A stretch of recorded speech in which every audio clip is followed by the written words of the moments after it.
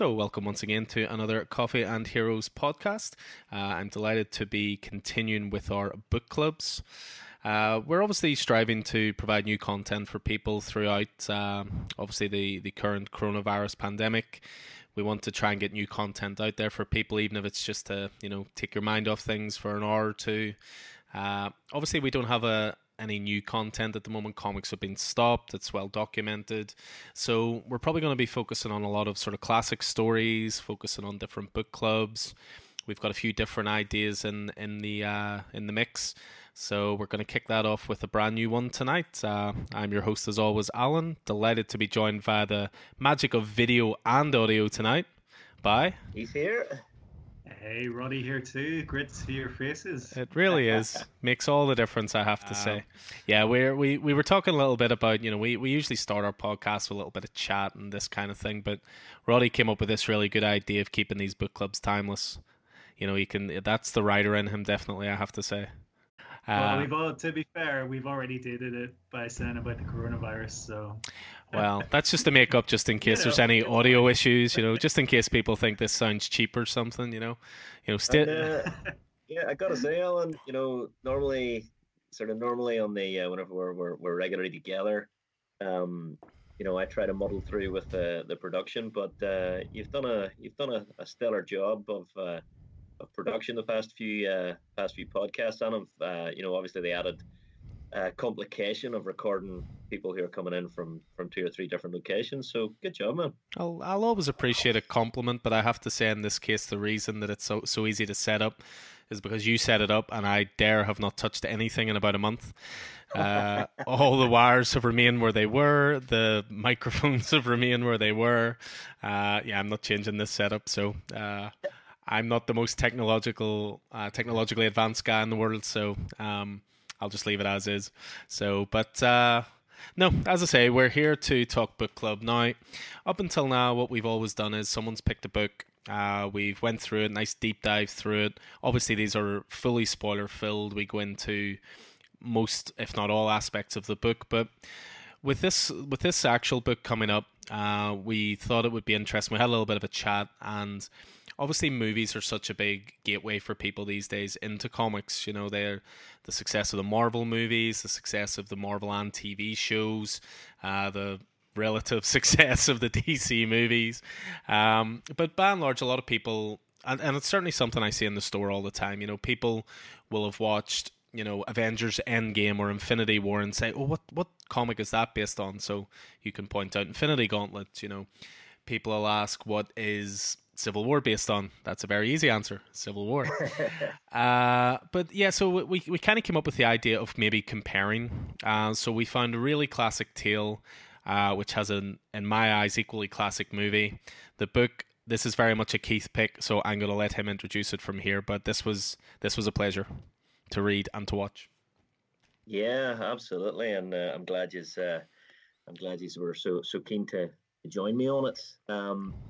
It is as you say, not necessarily what people would refer to as a classic, but certainly a modern classic.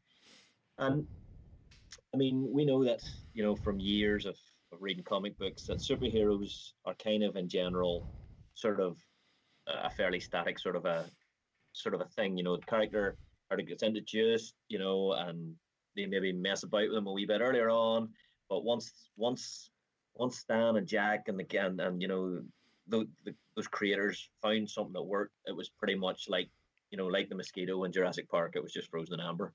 So Spider-Man will always be the wisecracker and the hard luck hero, and Wolverine, the violent, grizzled fighter with like the forgotten tragic past. And Superman, he died, but he came back a few months later. Bruce Wayne, he died and came back a couple of years later to take up the cape and the cowl again. What Stan said was that readers don't want change; they only want the illusion of change. But one character, by his existence, reveals the folly of that mindset. Bucky Barnes is now known in print and on screen as the Winter Soldier. Bucky was first introduced in 1941 as Cap's teen sidekick, and since then he's undergone not one but 2 changes, both of which were sort of fundamental to the Marvel Universe. and changing of the status quo. First, he was killed off in 1964 and actually stayed dead for 45 years at least. And then in 2005, he was brought back in a fantastic storyline, the one that we're discussing today, and given the new alias of the Winter Soldier. The resurrected version of Bucky sort of abandoned the roots of the teenage sidekick and instead took on this tragic narrative. The story was a hit. It was a new vision of Bucky that became the setup for 2011's Captain America: The First Avenger. It was spotlighted in 2014's The Winter Soldier. He was redeemed in Captain America: Civil War and is now part of both comic and cinematic universes. And in a world where film nearly is now, to a lot of people, more important as a record of superhero fiction than comics are, Bucky's reinterpretation has become like the truth of the matter.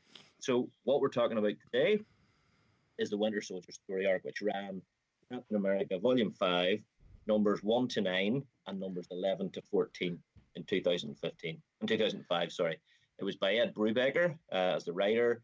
It was penciled by Steve Epting predominantly, and there was additional pencil work done by Michael Lark on the flashbacks, which were a huge part of this. John Paul Leon and Tom Palmer came in as artists on number 7, which was an interlude. And Brubaker then remained on as the writer for the whole 50-issue run of Volume 5 before, Volume 1 picked up its number again, and Brubaker stayed on as a writer. So we're going to look at that, and as Alan says, we're going to look at the MCU's interpretation of the Winter Soldier and the Captain America sequel, and then, compare the two. So that's where we're at. Does that sound all right, guys?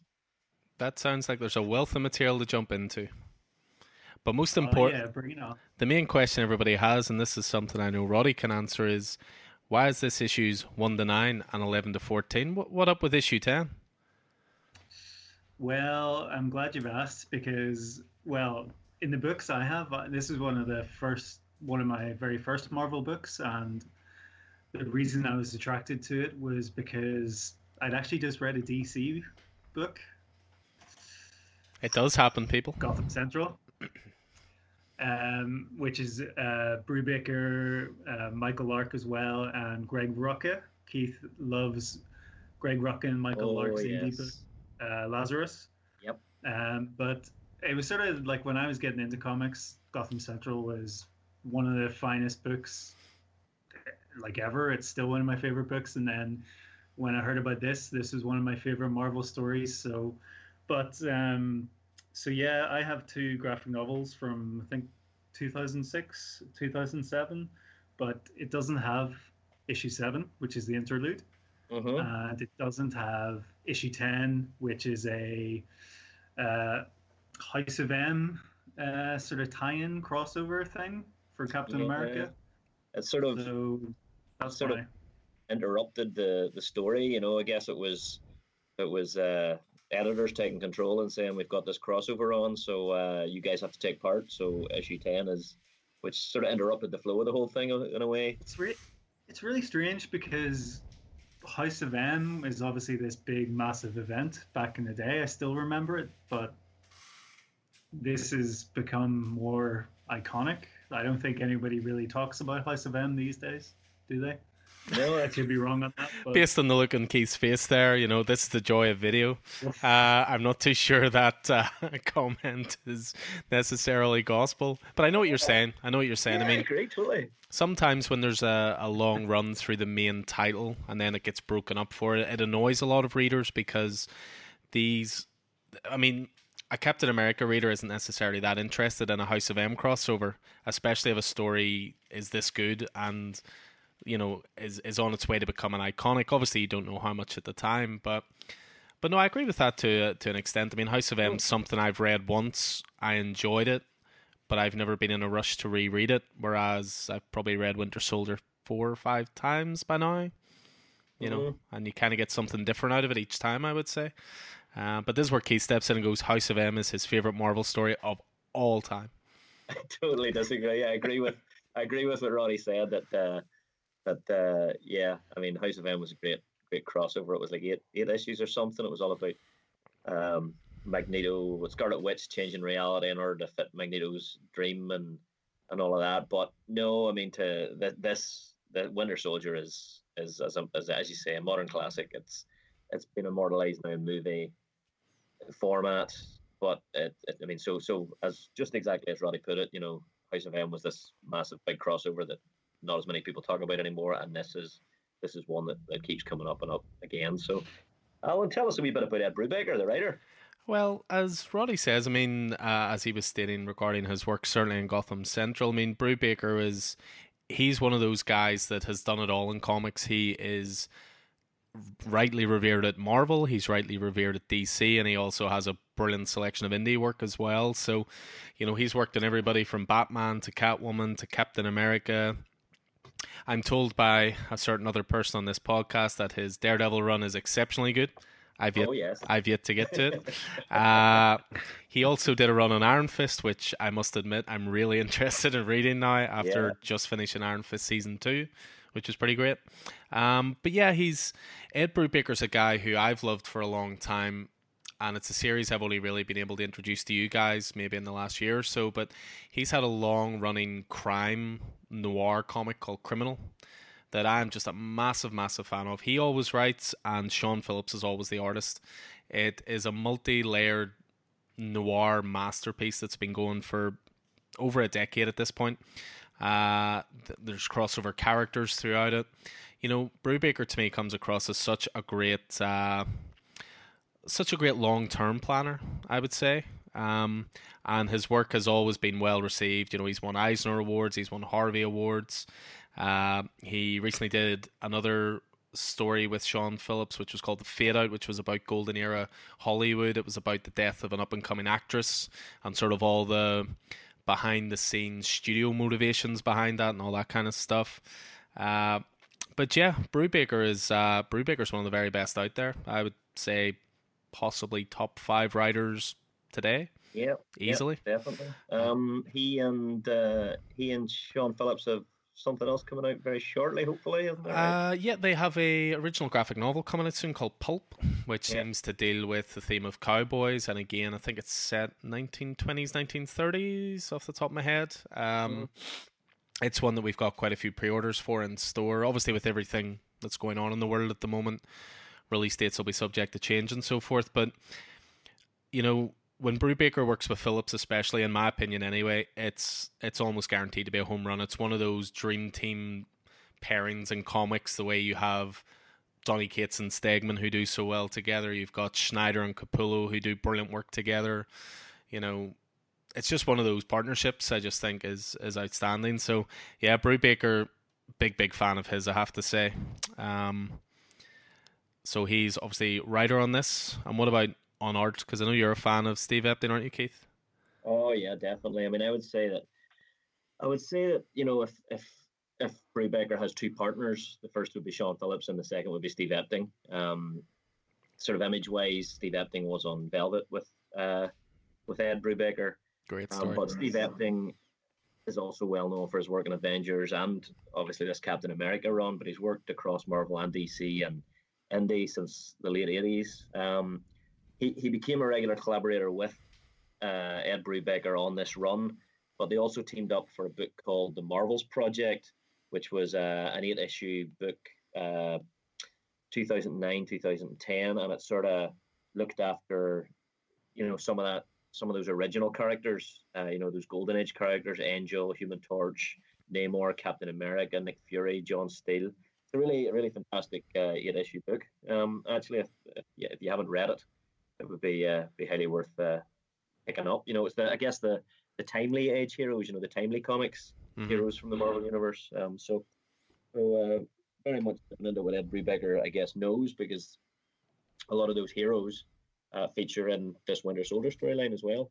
So he's the main penciler, and then the second penciler, the guy who did a lot of work on the flashbacks in this, is Michael Lark, who, as Roddy rightly says, I'm a huge fan of. He's the co-creator of Lazarus with Greg Rucka. Lark, he's penciled a lot for DC, isn't that right? Batman and Gotham Central, as you said, and Hawkman and some stuff. So He's on there. You had mentioned John Paul Leon as well. Yeah, Oh, he's an artist I'm a fan of. He has done a lot of good Batman work. He did a 2-issue storyline on Detective Comics, the New 52, called Terminal with I think it was Benjamin Percy off the top of my head, which was just a wee 2-issue interlude, but it really stuck with me. Really, really great story. He's recently been doing the likes of Batman, Creature of the Night, as well. But yeah, John Paul Leon's he's another one of those guys who's worked on it all: X-Men, Superman, Batman. Uh, it's a real embarrassment of riches almost on this book, and they're all very, very much at the top of their game, to say the right. least. I mean, even one of the issues that Steve Epting works on as well, I think it's worth mentioning just quickly. Mike Perkins works with him on it. Isn't Mike Perkins the current artist on Lois Lane?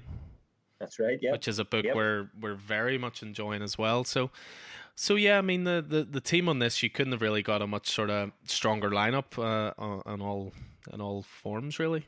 And John Paul Leon, Roddy, was the artist on Earth X as well. A lot of it. Yeah, Yeah. So there you fantastic. are. So let's talk a wee bit about the characters featuring in the Winter story, the Winter Soldier storyline, will we? Yeah, by all means. Sure. Do a wee bit of a round robin. So, I mean, obviously we can't talk about the story without talking about the leading man, Captain America, Steve Rogers. Yeah. Um, I mean, it's not like he needs much introduction, I would say at this point. There's an argument to be made, certainly with the success of the movies and so forth. I would probably put Captain America in probably the top 5 most recognizable superheroes in the world. Because of portrayal of him in the movies and so forth. I always see Captain America a little bit, certainly in writing, as a little bit like Superman. He can come across as a little bit dull in the wrong hands. But if you get the right creative team and the right writer, and so because he's so righteous, almost, you know what I mean. Like Cap sees the world very much in black and white, right and wrong, and I would argue that Superman can be the same an awful lot. But getting slightly off topic there. But so obviously Captain America, just in case you're somehow not familiar with him, he's the original super soldier. He was unable to enlist during World War II as he had many physical shortcomings. He was too small. He was prone to sickness. He was, he just couldn't put on muscle mass.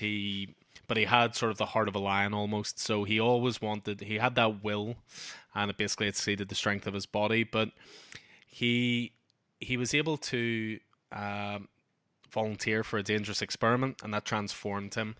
And this is where I think sometimes with Cap, people are a little unfair. I've talked to people in the store about this, and there's some people who just don't like Cap because they basically say he's not a superhero, he's just a guy on steroids. And I think they're kind of missing the whole point of the character. But we'll get to more on that later, I would say.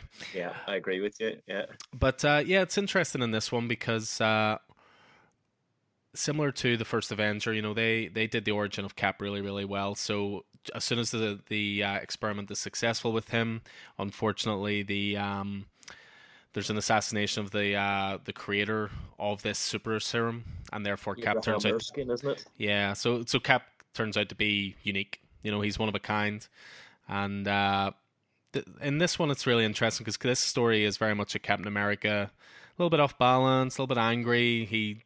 He's not in full confidence. And then there's some nice sort of flashbacks and bits and pieces. There's bits and pieces in here with his time with the Invaders as well. It sort of has Cap all over the place in this book a little bit, so you get a really great snapshot of his entire life, I would say. But what? This is one, Roddy, you had, sorry, Alan, that No. you had mentioned that you really picked up on, that this is sort of the first time you'd seen Cap like this. Yeah, I think that's what makes it part of it so exciting. What you were saying about the heroes being trapped in amber when you read something, it's just like you're reading the status quo. But for me, when I read it, it was like Captain America doesn't seem like the Captain America I know. He's off balance. He doesn't really know who to trust, and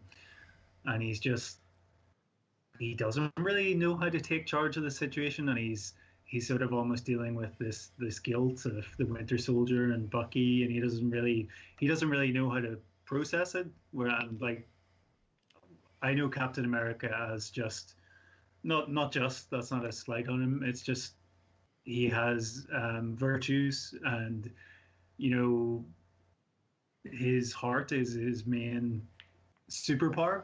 He Yeah, is yeah. the greatest man that we know. But yeah, it's a really interesting one to see him sort of.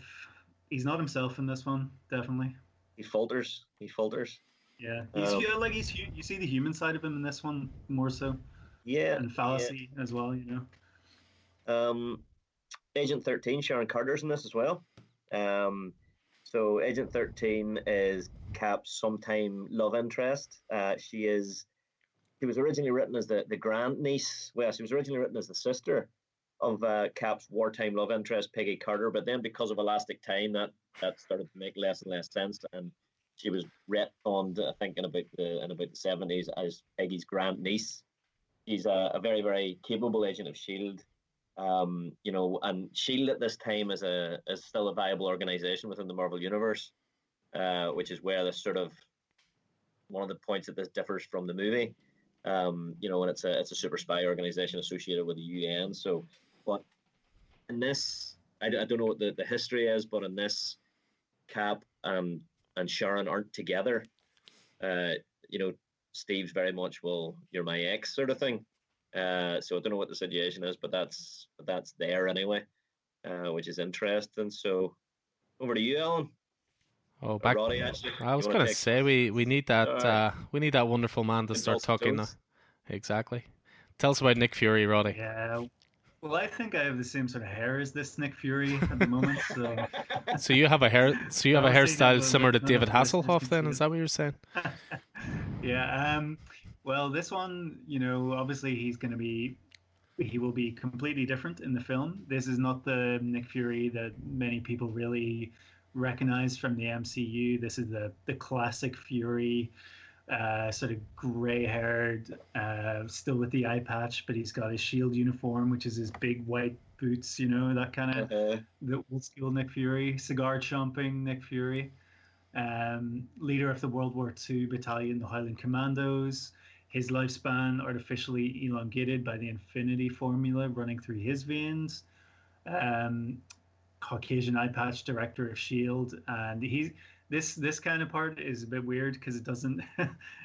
When I was reading it, I was like, this seems so far away from the Winter Soldier, but so he's retired as the director of Shield, and unceremoniously, I should say, in 2014, and replaced by his son Nick Fury Jr., and that sort of brings into the character into line with the Ultimate Universe version that was patterned on Samuel L. Jackson, whose portrayal in the films is phenomenal. This version of Fury, he's disgraced after Original Sin, and he becomes the Unseen, replacing Uatu, the Watcher, and he's unable to interfere in the events he witnesses. And yeah, but here, this is very much the super spy, the director, and he's the puppet master almost. He's pulling strings all over the place. He's still very that's one point where I think that this version of Nick Fury and the movie version of Nick Fury cross over. I mean, he always seems to have his hands on all the keys, on all the buttons, and he knows mostly what's going on. And if he doesn't know what's going on, he doesn't like that, and he needs to know what's going on, and he quickly finds out. So I think the personality sort of comes through in the Samuel L. Jackson version. That's where they cross over, but yeah, very very very different in a lot of ways, very similar in a lot of other ways. So it's interesting with this portrayal of Nick Fury. Do you guys know the movie True Lies? Yeah, Arnold Schwarzenegger movie. So James Cameron is a massive comic book nerd. At one point, he was supposed to direct Spider-Man, and it never happened for whatever reason. But he based Charlton Heston's character in True Lies on Nick Fury. He even has the eye patch and everything. And just looking at this cover that I have. I mean, that's Charlton Heston, Yeah. Right there. Just yeah, random little Easter egg there, to say the least. Yeah, there you are. But yeah, we'll continue going through some of the main players in this. So sort of moving on to more of the bad guys. We've got Vasily Karpov. He's a ruthless but efficient Soviet officer. So during World War II, he was involved in a joint operation with Captain America and the Invaders, in which he helped foil a plot of Red Skull and Masterman. The operation left Karpov with a strong respect and fear towards Cap, and afterwards he adopted a young boy, Alexei Stoshkakov. I'm quite impressed with that pronunciation. Well done, yeah. Whose mother was killed in the battle. So he raised Alexei as his own. So again, going back to the wartime stuff here in 1945, following the incident in which the sabotage of Zemo's rocket led to the freezing of Steve Rogers and the apparent death of Bucky, Karpov retrieved the wounded Bucky Barnes from the ocean, and now part of Department X, Karpov revived, repaired, and reprogrammed Barnes to become the Winter Soldier.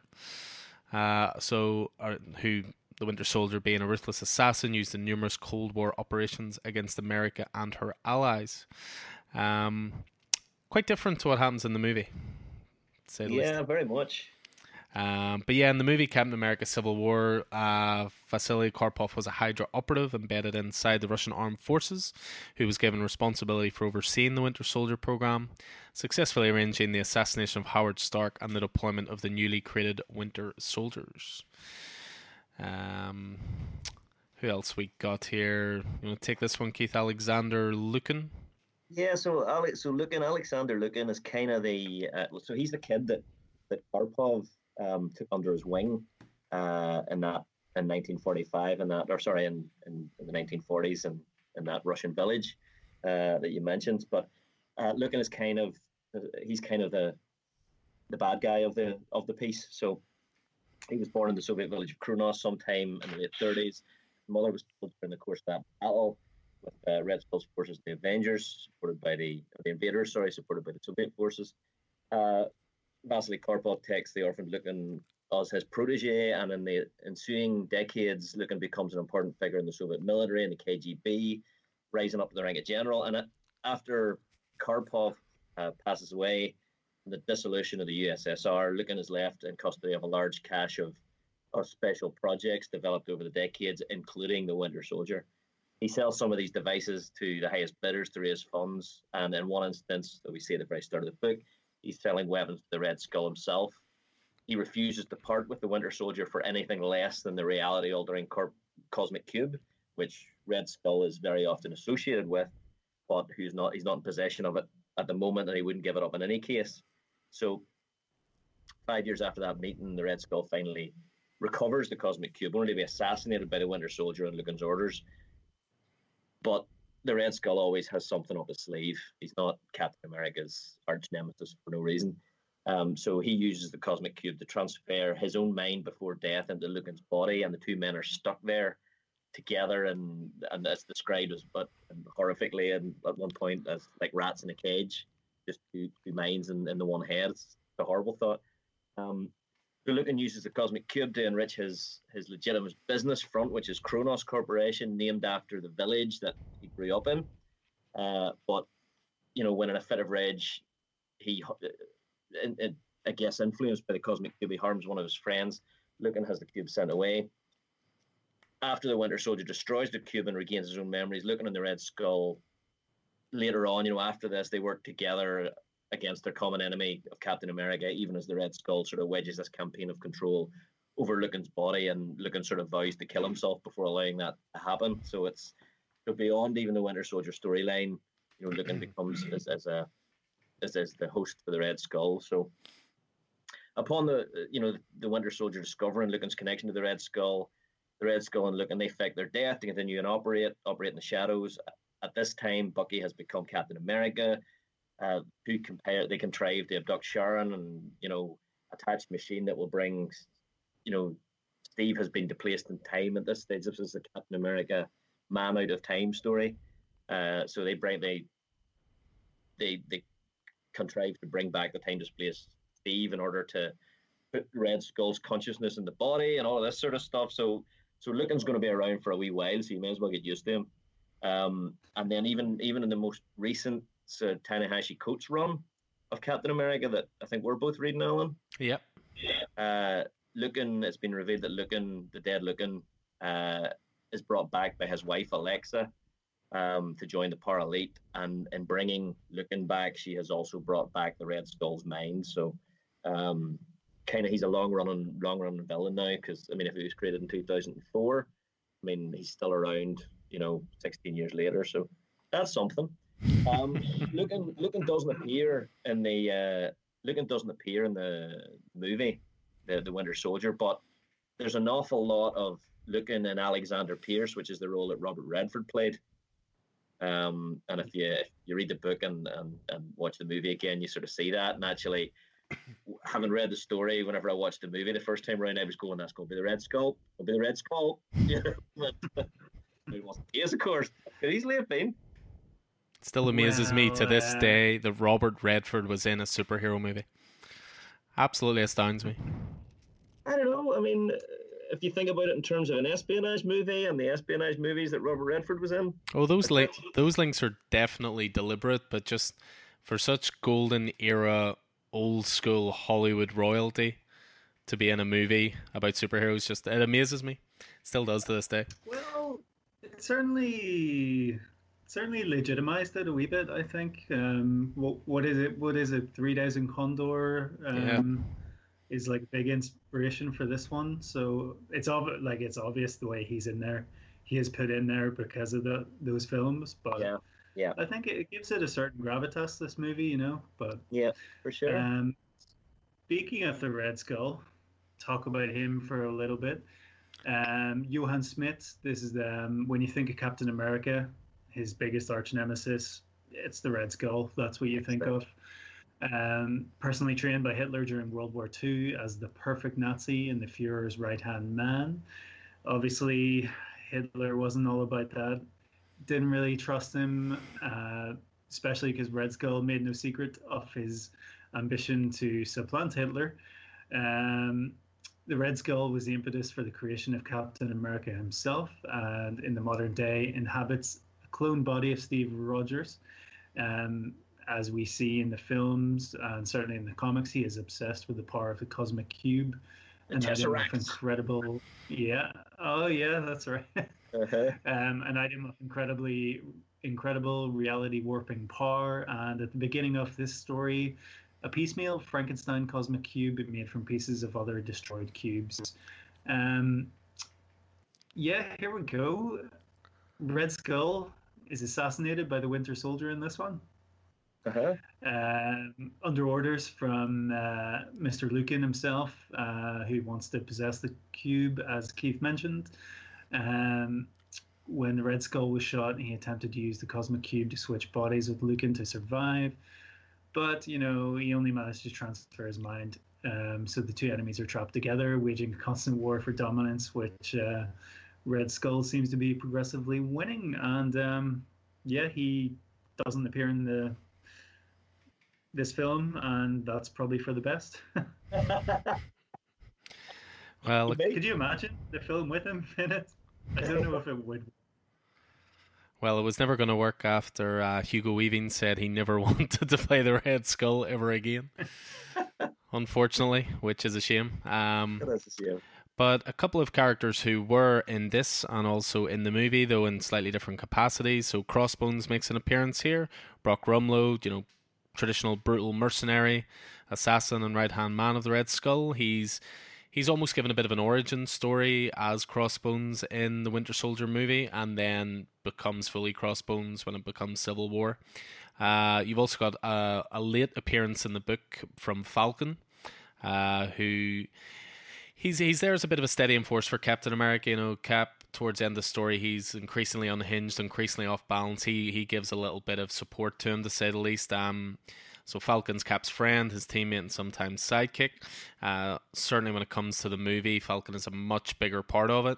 But he does make an appearance here as well. But I think the next character we talk about, it has to be Keith talking about. Well, so I guess Bucky Barnes, the Winter Soldier, is the key to this particular story. James Buchanan, Bucky Barnes. He was originally introduced as we said earlier, Cap's teenage sidekick. He was created by Joe Simon, Jack Kirby, and first appeared in Captain America Comics #1 in 1941. And Hey Keith, what's that? why do you think Bucky was introduced? Why do I think Bucky was introduced? I don't know. Go ahead. Do you know the reason? I'd I say think Alan to might know the reason. Why Bucky was Uh, reintroduced? no, why he was first introduced? Oh, probably because of Batman and Robin. Yep, hmm dead on. Robin, I think Robin was maybe a year before. I think I need to look it up, but yeah. Sorry, carry on. I just thought I would Yeah. test you with that. No, there you are. I mean, that makes perfect sense. I mean, I guess the sidekick characters were really to give teenagers and kids who were reading the comics someone to relate to. Yeah, it was almost Yeah, You like that know, was their eyes and ears, so their portal into the stories, I suppose. yeah, their point of view character. Um, but yeah, so Bucky was the camp mascot at Camp Lehigh, where Steve Rogers was serving, in his alias. So Bucky accidentally walked in on Steve changing into his Captain America uniform. He discovers that his friend's Captain America and effectively insists on joining him.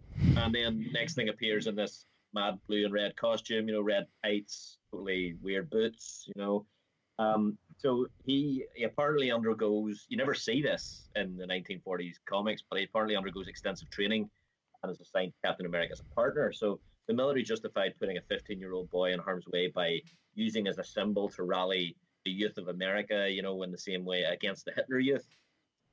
So that's how the military justified it. Then they fight the Red Skull together.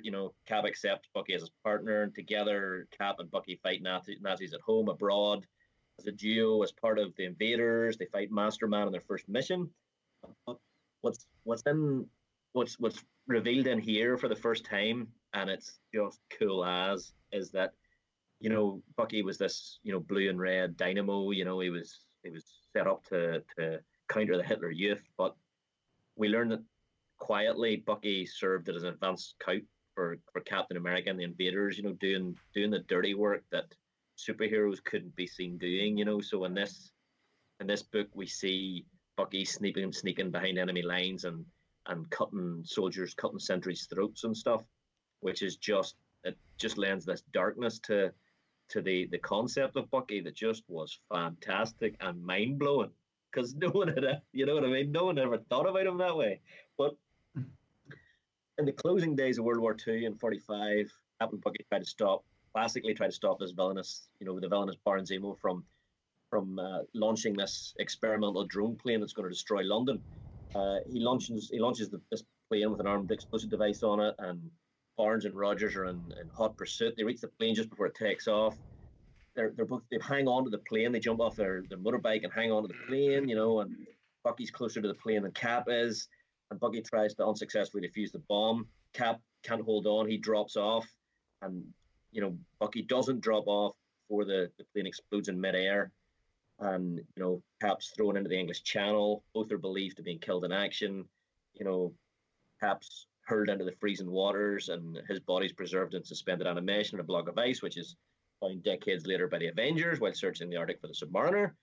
And in this story, we learned that history we'd always acknowledged, and which Cap had always believed isn't the case, that Bucky's fate wasn't to perish, in that explosion, but was to become the amnesiac, brainwashed, feared, legendary Russian operative, the Winter Soldier, and eventually, beyond this story, to become the wielder of the shield himself.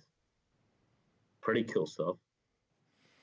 I mean, there's lots of parallels, certainly, with Robin then becoming Nightwing, Bucky becoming Winter Soldier. I mean, is this a coincidence that these are two of your favorite characters? You're probably not wrong, Alan. And I was thinking about that actually. I was thinking about that whenever we were talking about the movie and we were talking about some of the comparisons. I don't think it is. They're both sidekicks come good. I mean, there's some of the very few characters in comics. We obviously kicked this all off by talking about how comics are a very static medium sometimes, and the status quo is maintained. These are two of the characters that exist outside of that because we're introduced to them both as sort of young boys and as sidekicks, and they are some of the few comic book characters to grow up and adopt their own persona and become their own man. And it's an interesting link, I think, between the two. I have to say. Yep. Not wrong. Not wrong. But no, one thing which is interesting as well, and I'm guessing this is something that Marvel retroactively fixed.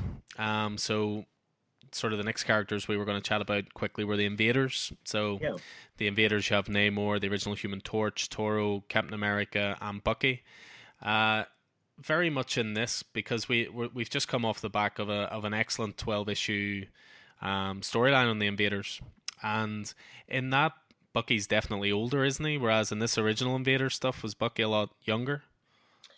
Bucky in the original Invaders was supposed to be whenever Bucky first became Bucky, first took on the unit, became Cap sidekick, he was 15.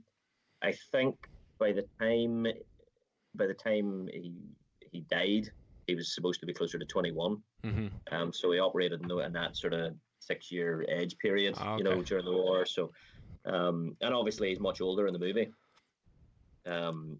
He's in the original Cap movie.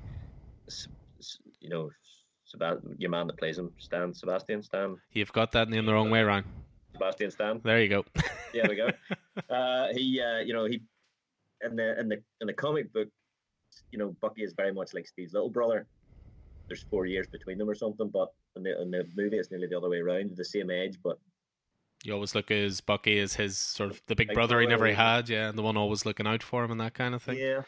Yeah. So, but yeah, that's the sort of time period that he was whenever the Invaders were operating. So okay, cool. I mean, yeah, the Invaders, they make some appearances in this book as well. Very much in flashback material. Obviously, there's no appearances of any of the Invaders in the movies. And then there's just probably one more character it's worth sort of talking about that has an important part to play in this one. Why don't you tell us, Roddy, about Jack Monroe? Yeah, so Jack Monroe, otherwise known as Nomad. So he's sort of like an interesting study of retconning, which you've talked quite a lot about. And there's a lot of retconning going on in this book. So having disappeared in the 1950s, Captain America and Bucky were both briefly revived in 1953 for a year, with Bucky appearing alongside Captain America, Commie Smasher, as the hero was cover billed. Its story is published during the next year in Young Men and Men's Adventures, as well as in 3 issues of Captain America that continued the old numbering. As you may have guessed, sales were pretty poor, and it was discontinued. So beginning in Avengers number 4 in March 1964, this is establishing the original Captain America and the story of Bucky going missing at the end, near the end of World War II. And they were secretly replaced by the then US President Harry S. Truman with successor heroes using those identities. William Burnside is Cap and Jack Monroe is Bucky. The pair were enhanced with a rediscovered super soldier serum, but without the stabilizing Vita ray exposure, they succumbed to psychotic symptoms and were placed in suspended animation. Reawakening years later and seemingly cured of his psychotic symptoms, Jack first pairs with the original Cap and Bucky, and later adopts Roger's former identity as Nomad, and eventually parts with Steve, going solo. Then the sort of two repartner during Steve's sojourn as the Captain, parting on bad terms, and Nomad eventually ends up shedding the spandex, taking on a urban vigilante persona, warring with drug dealers, kidnaps an infant girl from her drug addicted mother, naming her Bucky, and taking on problems not usually the purview of superheroes such as AIDS, homelessness, and hate crimes. A 1990s lone wolf and cub type character. Nomad is eventually believed dead after a confrontation with his old hometown Nazi militia, but it was revealed that he was in fact placed in suspended animation. An innocent bystander's body was used to replace his. Are you still with me? Sometime later, Henry Geich receives Monroe and infuses his body with nanites that placed him under command and turned Monroe into a new version of the Scourge of the Underworld. Though Monroe was conscious and aware of his actions, he could neither restrict or resist write his orders nor reveal his true identity or details of his servitude to anyone.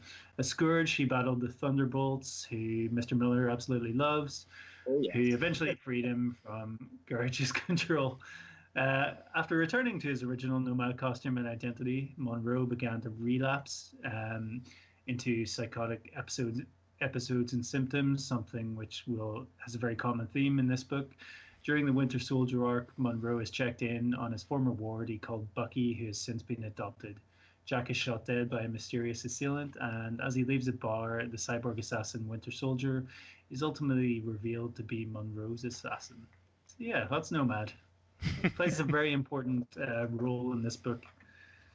He does, and that's that interlude. That's that sort of issue 7 is interluded there, and that all covers Monroe. But it's really interesting. I think that that Marvel sort of brought back Cap and Bucky as these fighting communism in the 50s, but whenever they were there briefly for a few issues, but then whenever Cap reappeared then in Avengers 4 in 1964, whenever he came out of deep freeze, they had to figure out if Cap went into the ocean after World War II and came out of deep freeze, in the Avengers, who the hell were these? Was Cap and Bucky, and they were fighting communism in the 1950s, so they were forced to do this retconning maneuver, and I think they did a really good job with it. It was maybe the most important one. I don't know. Could you imagine if they'd stayed like that? Who knows what kind of comic we'd have today if that was the case. Although I do like the idea, I must admit, of Commie Smasher ! Captain America Commie Smasher. Yeah, so that's all the principal players of the book. So just to give anyone sort of a brief overview of the basic storyline and overview of it. So a midnight call to duty brings Captain America aboard the SHIELD helicarrier to identify the corpse of his most feared adversary, the Red Skull.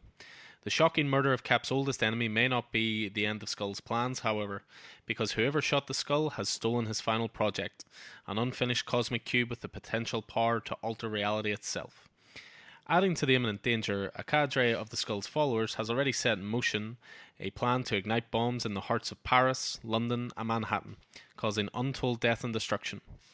Racing against these bombs' rapidly ticking clocks, the Star-Spangled Avenger must not only solve the mystery of his nemesis' murder, but find the cube before it can be used in the Red Skull's malevolent plot against the United States. Then the questions plaguing Captain America's dreams and memories have been answered in the most brutal way possible. And in the wake of this brutality, General Lucan makes his first all-out assault, tearing open old wounds and threatening to make new scars that will never heal. So just obviously having recently read the book, what's everyone's initial thoughts? Obviously, Keith, this was your choice. Why don't you lead off with your feelings? It was. I guess I've always, for as long as sort of we've been chatting comics, I've always sort of chatted about this book, about the Winter Soldier, about Ed Brubaker. And I honestly always felt it was, I read it in singles in 2004, 2005, whenever it first came out, and was absolutely blown away by the absolute balls of what Ed Brubaker had done. Just having the cojones to do what he did. Because Buggy's death was one of the few comic book deaths, and at a time when death is very much a revolving door in comic books, and really always has been. It's this death, the death of Bucky, remained unreversed, and it was known as the Bucky clause, and that was that in comics no one stays dead except for Bucky, Jason Todd, and Uncle Ben. All three were brought back to life in their very respective universes in 2006. Uncle Ben turned out to be an alternate Uncle Ben from another reality and didn't hang around for long. But Bucky and the Red Hood stuck. Now I would argue that one's slightly more significant than the other, but we'll talk about that later. But Bucky's death was always used in the Marvel Universe to explain why virtually no superheroes had sidekicks. No responsible hero wanted to endanger a minor in a similar fashion, and I think to some extent that was Stan's wee dig at Batman and Robin. He disliked the plot device of kid sidekicks saying in the 70s that one of my pet peeves was always being the young teenage sidekick of the average hero. Roger Stern and John Byrne had also considered trying to bring Bucky back before that, but then decided against it. So whenever Brubaker did it, the way he did it with such a fantastic story, crafted by both himself as a master writer and Steve Epting, and the slow, steady, burning way in which it was done and the way it affected Steve. The fact that he did it, the way he did it, the fact he nailed it to the degree that he did, which meant that fandom, and you know what fandom's like, fandom can turn on a creator like that, and comic fandom can be particularly fickle. But the fact that he did it in such a way that most of fandom agreed with him, I mean, that was just a great move. Like, so yeah, modern classic. I think rereading it, ahead of the podcast, I'd forgotten how good it actually was, and I'm glad I had the chance to read it. So up there with is maybe the best Cap run ever written in my mind, and up there with one of the best comic stories written. What about yourself, Roddy? Yeah, I'm inclined to agree with Keith. I sort of talked about it a little bit. So one of my first Marvel books, and the exciting part was going, because obviously there's the rich history is of the Marvel universe is implied in the book, but we also see it with the flashbacks and the relationship between Bucky and Cap. But going back to it, knowing a lot more, having read like an absolute ton more of comics, I picked up on an awful lot more and be like, oh yeah, I know the Invaders now, like properly. I know everyone. I know like little nuances of it all, and I really liked that. But what first drew me to it was when you read comics, it's like that out of timeness. It's just sometimes you feel like everything's the same and there's no consequences. And there certainly was consequences for the characters within this book, but also for the wider continuity of the Marvel universe. Like, it was exciting that it introduced a new character who was an old character, and it was incredibly exciting to realize like they can do this. Like, why isn't it happening all the time? But is this one so good because it doesn't happen all the time? But yeah, it plays so beautifully with the Marvel history, and I loved seeing a vulnerable Cap. That was one thing that really excited me with the character.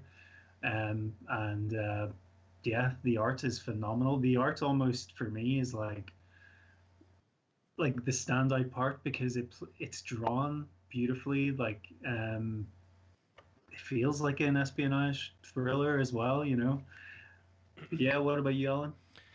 Yeah, I mean, for me, it's been one of those runs that I had not read before. I mean, anybody who comes into the store or listens to the podcast or anything obviously knows my, don't want to say loyalties, but my preference certainly lies with DC, and therefore there's a lot of Marvel history that I'm not overly familiar with. And I've had my eyes opened up to quite a bit, and I think it's quite nice that you were talking about that Invaders run, because I think that's actually quite a perfect accompaniment to this, because yeah, and it's interesting because they're written 15 years apart with completely different creative teams, but I know exactly what you mean when you talk about how that gave more reverence to what you were reading here, knowing those pre-existing relationships and so forth.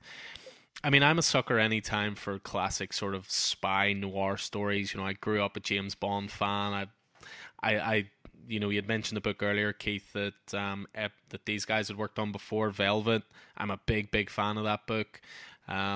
Just spy stuff in general, I really, really like. So to combine spy and noir with superhero, that's a winning combination. So yeah, I mean, it goes back as well a little bit to, what you were saying about those unspoken rules, of, Uncle Ben is dead, Bucky Barnes is dead, leave him alone. It was always going to take a hell of a story to justify breaking those rules properly, because it is interesting you mentioned the Uncle Ben thing. I didn't know about that. In my mind, Ben had never been, brought back to life in any capacity. So, but it's almost like they took a half measure with that, if that's fair. It wasn't a thing. It wasn't a thing. Well, again, it's like we were saying about House of M. It's just one of those things that happened that is not. No one talks about. I think it's like a silly. That's what makes this book so good. Stuff like that makes it like silly, inconsequential. Yeah. Whereas this is, meaty, I suppose. Yeah, this would have been so easy to screw up. So yeah, easy. Yeah. Yeah. Yeah. So I mean, overall, I think wonderful art. Brilliant storytelling.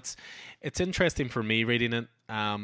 Because I think I have a different perspective, not a different perspective, but maybe a different experience of reading this for the first time than you guys, because I had seen the movie and then read the book. You guys would have read the book and then watched the movie. So certain things like it being Bucky, for example, who was the Winter Soldier, sometimes it's hard to separate the two, I find. When I saw like Black Widow wasn't in this, and she's obviously such a massive part of the movie universe and that kind of thing. So it's interesting to read it the other way around, because as comic fans, I would say 90% of what gets made into movies we have exposure to prior to the movie. So this was an interesting one for me in that I knew it was a classic. I love the creative team. I love the movie. Now I'll go back to the inspiration, and this is something we'll get into certainly later, but it's certainly something Keith and I chatted about quickly, is like they're two massively different stories. They really are. They really are. They've literally taken out in this the idea of Bucky being the Winter Soldier, and that's almost it. It's the bare bones, isn't it? It really is, but I mean, comic fans for a long time have always talked about how the Winter Soldier is one of the best comic adaptations of all time. It's not really an adaptation because it takes very minimal stuff from this, but we'll get into that a little bit later anyway. Oh, yeah. So, I mean, we've got a lot of notes in the story, but I think we'll just hit the beat, really, because we've told a lot of the story and explaining who the characters were and in the overview. So, I mean, the story is divided into two arcs with a single issue interlude. So, kicked off Captain America Volume 5, number 1 to 6 was the first arc, was titled Out of Time. 6 issues. It was followed by the single issue interlude, The Lonesome Death of Jack Monroe, and then ended in the final arc entitled, eponymously named The Winter Soldier, in issues 8 and 9 and 11 and 14. We already talked about that frustratingly placed number 10 tie-in. So we've already talked about the creators. So I mean, the general gist of it is that we kick off for 5 years ago, and Skull, the Red Skull, is dealing with Lukin, Alexander Lukin, the ex KGB general, and he's selling a lot of KGB developed weaponry that his Vasily Karpov has left him with. There's a moment with Red Guardian, which is kind of weird. Red Guardian is the Russian version of Captain America, and is actually the character who David Harbour will be playing in Black Widow. Mm-hmm. And there's a moment where he's a version of Red Guardian, and he's sort of trying to arrest Lukin, and Lukin effectively puts him down, but then treats his body and treats him respectfully, after gunning him down. So anyway, Skull, and going through these weapons, spots this body in a tube, and we see the cybernetic hand, and Skull's like, I want that. How much will you take for it? And yeah, Lukin he's like, well, I would accept no less than the Cosmic Cube, which Skull doesn't have and wouldn't give up anyway. But it's real economy of storytelling in those 3 or 4 pages. We meet the Red Skull and Lukin, who we know will be, paired up as the villains of this piece in a very significant way. And we also get our first look at the Winter Soldier, and we also get our first mention of the Cosmic Cube, which 5 years later, the Red Skull is in possession of a Cosmic Cube. He's standing in a skyscraper in Manhattan, looking down over it. He's got this what I would describe as a Franken-cube. It's a cube he's made himself from bits of other Cosmic Cubes that he previously held, and it seems only to have enough power to hold itself together, and he has plans for it. And his plan, before it's interrupted, is to set off these devices in Paris and London and Manhattan, and to absorb the misery generated, or the death energy generated by those explosions, to power the Cosmic Cube back up to its full strength. But that's interrupted. As we know, Red Skull's plan is interrupted, but Skull is using AID, Advanced Ideas and Destruction, which is a group that spins off of AIM, Advanced Ideas and Mechanics, led by Crossbones. So anyway, we've got all that going on. We meet Steve, and as Rory's already said, Cap seems he's on edge and he's tetchy, and he's Sharon, who is his handler at this time, or something close to it, talks about this. He was dealing with terrorists last week in a train, and he was reckless, and in a fantastic action scene. Yeah, that scene leaps off the page. It really does, and the way he uses the shield, the way it bounces back to him, and fantastic. Well, really that sequence in general, I just think is worth talking about quickly. In that we were talking a little bit about how Cap is a very old-fashioned hero who sees black and white, and Cap is like, yeah, Sharon's basically saying to him, like, you were reckless, you endangered lives, you did this, you did that, and he's like, look, I stopped a bomb going off at the end of the line and half of, Manhattan being blown up.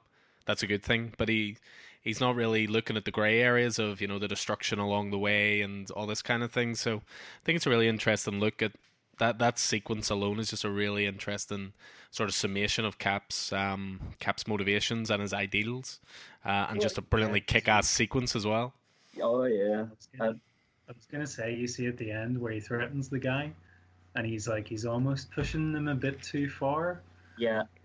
I think he says, like, I'm fairly certain I'd survive. How about you? Yeah. That's not that's and to me what that said was, so we know that as this issue progresses, Lucan is more and more manipulating Cap with the Cosmic Cube, and Mm-hmm. and the Red Skull was doing it before Lucan was doing it, before it was charged up. So at this point, are we to assume that the Red Skull has been manipulating Cap even before the story has started? Why is that why he's so on edge? Is that why he's so tetchy and even being a little bit violent, a little bit, It's an interesting question, but and even the way he's treating Sharon is a wee bit off the cuff, a wee bit kind of odd, but anyway, I mean, it becomes clear that Skull has. Oh, that's the other thing. Steve's apartment's class. Oh, the hologram. Yeah, just the hologram. I will say one thing about that, right? And it's a great idea in theory, but the fact that no one has noticed this man just walking through a hologram before this seemingly homeless guy sees it, who is obviously looking, spying on him. The fact that no one has seen this big, massive, burly man just disappear. It's a great idea in theory, but I remember reading it going like, come on, this is a busy street in New York, surely. Well, he must just put his glasses on. Exactly. Yeah. I just assumed that there's two things going on.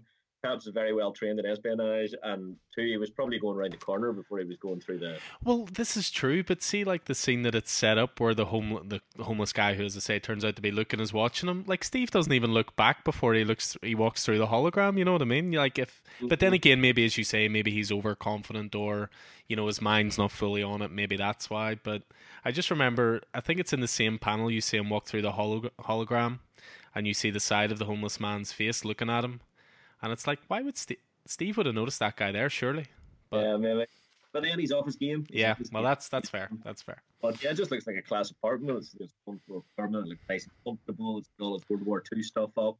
He's punch bags and train racks, and it looks like a cool spot. I wish Nick Fury would set me up with an apartment in Brooklyn. but anyway, the way it works is we're saying the Red Skull's keeping an eye on Steve anyway, and at the end of the first issue, Skull takes a call from Lucan. It's the first time he's spoken to him in 5 years, and Lucan's talking about the Cosmic Cube, and Skull's like, "Well, I've got it right here in my hand. It hardly has enough power to hold itself together, but with that, then next thing there's a shot."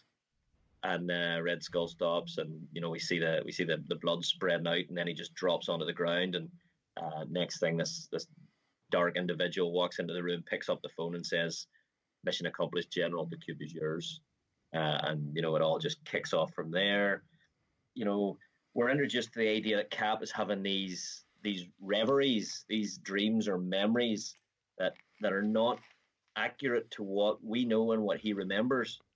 About times and the past times that have passed. In his relationship with Bucky and things that have it's like nearly like a PTSD sort of a thing, but it's just not. He starts to have trouble telling the difference between his mind, his memories, and his dreams, and I mean that's got off his game as well. He's not sleeping because of this, and we know that it's because he's been manipulated by the cube. He's been put into this position, but it's really kind of weird. And something that I noticed even just tonight whenever I was rereading is that there's two kinds of flashbacks throughout this book. There are black and white flashbacks and colored flashbacks. Both drawn by Michael Lark. But yeah, it makes me wonder: are those black and white flashbacks? Are those the manipulated memories and dreams and reveries that he's experiencing, and may or may not be false, or maybe part false? And then there's the colored ones, like where he remembers back to the Russian front in 1940 and the battle with Skull and Masterman. It's all colored rather than black and white. So that's happening as it happened. It's, I don't know, I think it's an interesting... subtle storytelling. Yeah, exactly that. So anyway, Cap goes up to the helicarrier. He's summoned up to the helicarrier. We see Fury for the first time, and he identifies Red Skull's body, and you're reminded that there's a lot of Captain America deep cuts here. You're reminded that the Red Skull, his body is a clone of Steve's, so they take a swab of Steve's DNA to compare it, to make sure that this is the Red Skull's body. And then there's a whole sequence that where Steve and Sharon are tracking down the aid guys, who are planting these bombs, and they have the first, they track down the one under Manhattan, and on the helicarrier you get these muted colors, that are kind of, as you say, noiry, Alan, kind of a wee bit dark, and then the sewers, whenever they're down there, there's like a red tinge to everything, and then you get these black and white flashbacks, and just the action as well is amazing, even down the sewers, and he's saying on the train, just Cap's physicality and the use of the shield, and it's all effortless, even if he is sometimes making the wrong moves. So and then we take it to London, and we've got Union Jack and the SAS trying to take out the bomb in London, and what goes wrong there, and they discover then the body of Mother Night, who's a hench person of the Red Skull. So there's the link to the skull, and there's this unidentified dead soldier, and then we're hopping over to Paris, and we're trying to take out the bomb there, and Cap's been really reckless, and Sharon is kind of berating him for it, and that, and there's property damage, and we start to see an increase in Cap's reveries, these memories and dreams that he's having, and the issue ends with Pennsylvania and the lonesome death of Jack Monroe as he's sort of pulled out of a bar and shot in the back of the head and bundled into the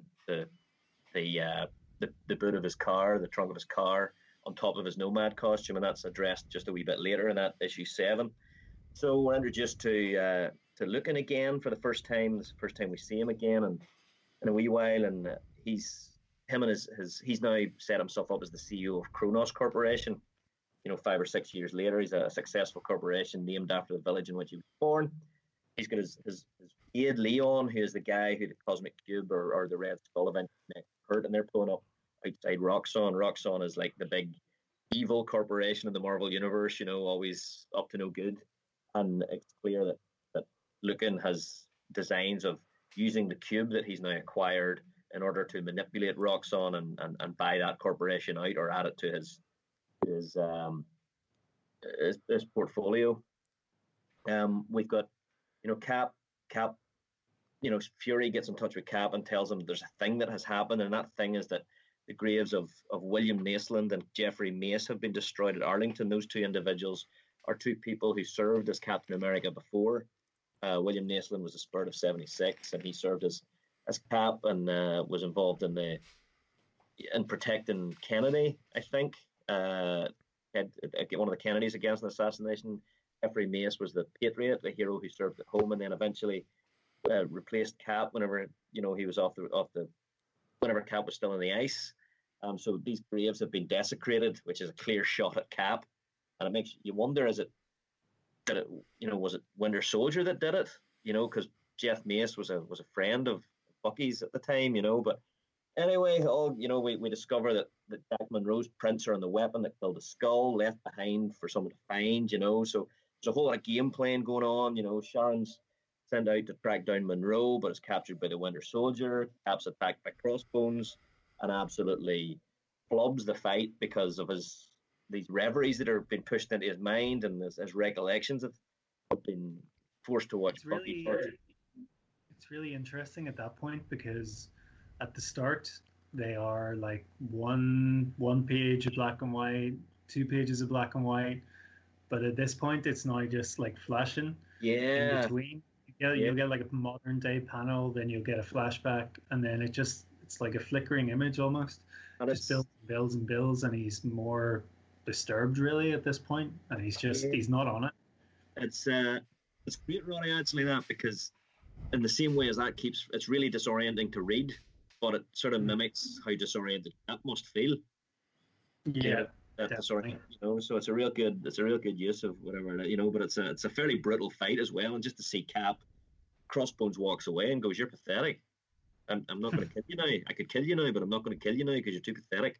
Is that something that would be within his character? Because I always thought Crossbone was just like this mercenary for hire almost. I didn't realize Crossbone sort of had so much honor of, well, if I can't beat you when you're at your best, I just don't want to beat you.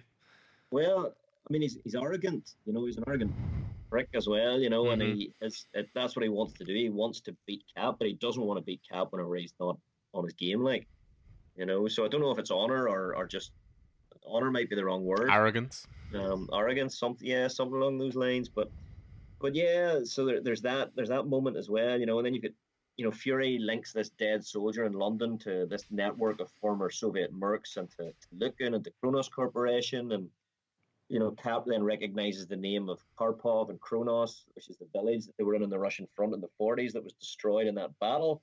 So this entire issue then it becomes a flashback in color back to that time where the invaders invaded that village and fought Masterman and the Red Skull. And at this point, Fury is starting to cotton on to what's going on, and he's heard of the Winter Soldier before, and he pulls the file, and Fury has realized at this stage that, oh my God, is this what's happened?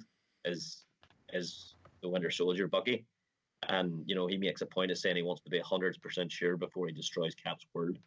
So Cap finds himself, trying to figure out his recollections. He finds himself at the old castle in the English Channel where the drone plane took off before he and Bucky, he was thrown into the deep freeze into the channel, and Bucky was partly killed, and he's doubting his own memories of that event.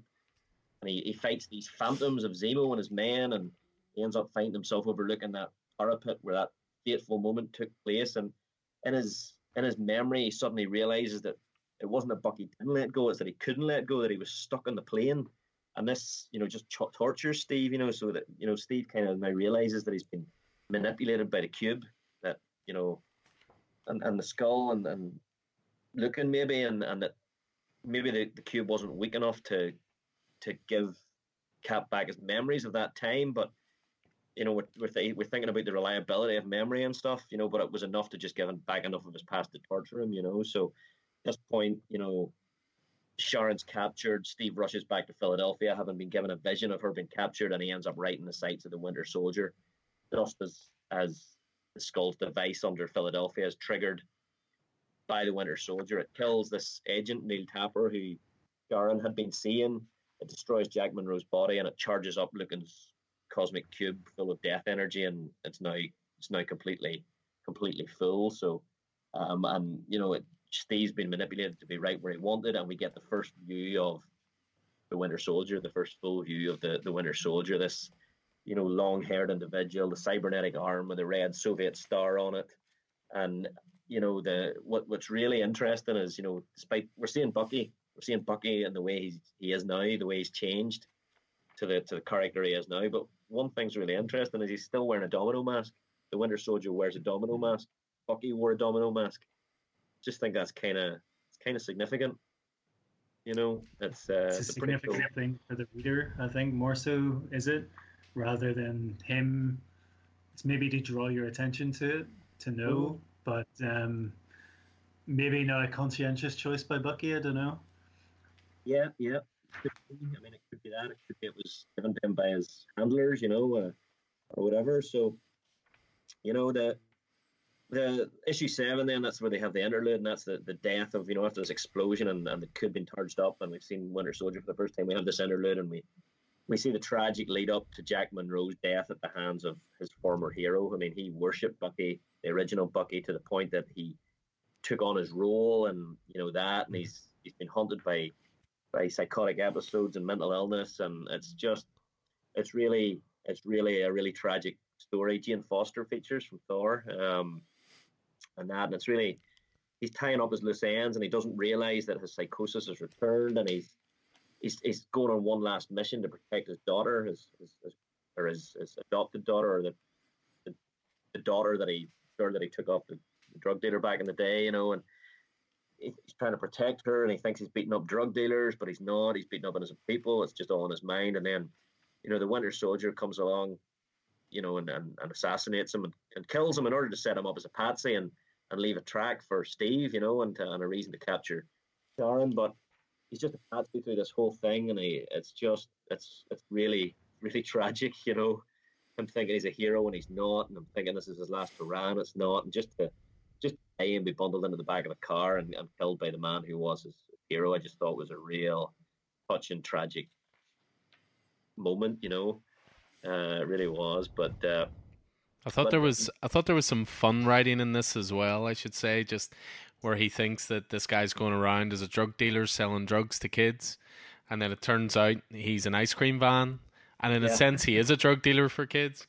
He's getting out of the van, and one of his friends says to him, "Oh, you still driving this damn ice cream truck?" And he goes, "Got to pay the bills, pal." And the kids eat this shit up, get a yeah, fudgicle in their little hands, and you got a customer for life. So in a weird sort of way, although a much more legal way, he is yeah, selling drugs to the kids. yeah, yeah.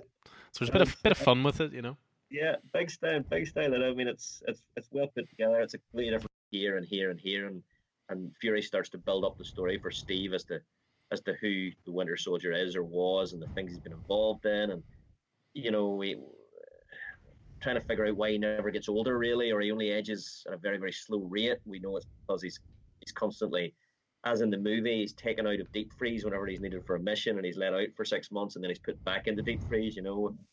We see the fallout from the bomb in Philadelphia, and Steve taking on EM soldiers, uh, and some great combat, and then the Winter Soldier appears again, again interposed with just finding out more and more about the Winter Soldier and his impact on the Cold War, and the things he's done, um, and all of that, and so it's just, and then we have like a lot of great flashbacks to 1945, again the black and white stuff, and we see Vasily Karpov on a Russian submarine, and taking it into the English Channel illegally near the Channel Islands, and picking up Bucky's body, minus his left arm, and they revive him through technology, and they reattach his arm and all of that sort of stuff, and then they brainwash him, and it's kind of that's kind of the crux of it, until we work up to it's real espionage, real noir sort of stuff. But in the second arc, I think Cap's very much more on the attack. He's much more in the front foot. Would you reckon, Roddy, than he was in the first arc? Yeah, I think so, because there's a really great, his relationship with Fury is really interesting in this as well, because there's maybe a little parallel to the film as well, where he doesn't, I don't know if he really trusts Fury at all. Mm-hmm. And he sort of feels like he's almost a pawn in this. Like Fury held this information that he was Bucky back. Like Fury had suspicions, didn't even tell him. But yeah, it's obviously a more, don't want to say a detective Steve, but he's certainly, he has been pushed now, so he is fighting back, definitely.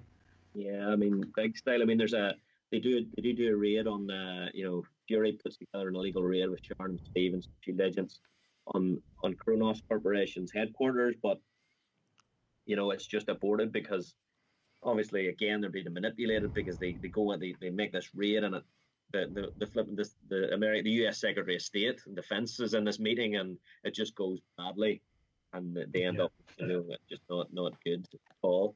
But we start to learn the Winter Soldier file is left for Steve, and we learn there's just we learn of the Winter Soldier's origin. We learn about through the Doctor's notes what happened and how they worked on him, and a great sequence and how they made him into the Winter Soldier, and Karpov remembering seeing Bucky at work back in the Russian front in the 40s, and all of this stuff is just class. And then issue 11 is one of my favorite ones because the panel structure, if there even is a panel structure, you could say, is so unique and inventive. You get a few bits of it's where Captain America receives the confidential Winter Soldier project file. Yeah. Then he opens it, and he sees the Doctor's note, but they're all just like sort of memories blended together, with the lettering's just like little light takes of the confidential files, and there's just like little snapshots, but they're all like blended together. It's really inventive comic book storytelling, which I really loved, and the Frank D'Artama on the colors as well. He's just fantastic.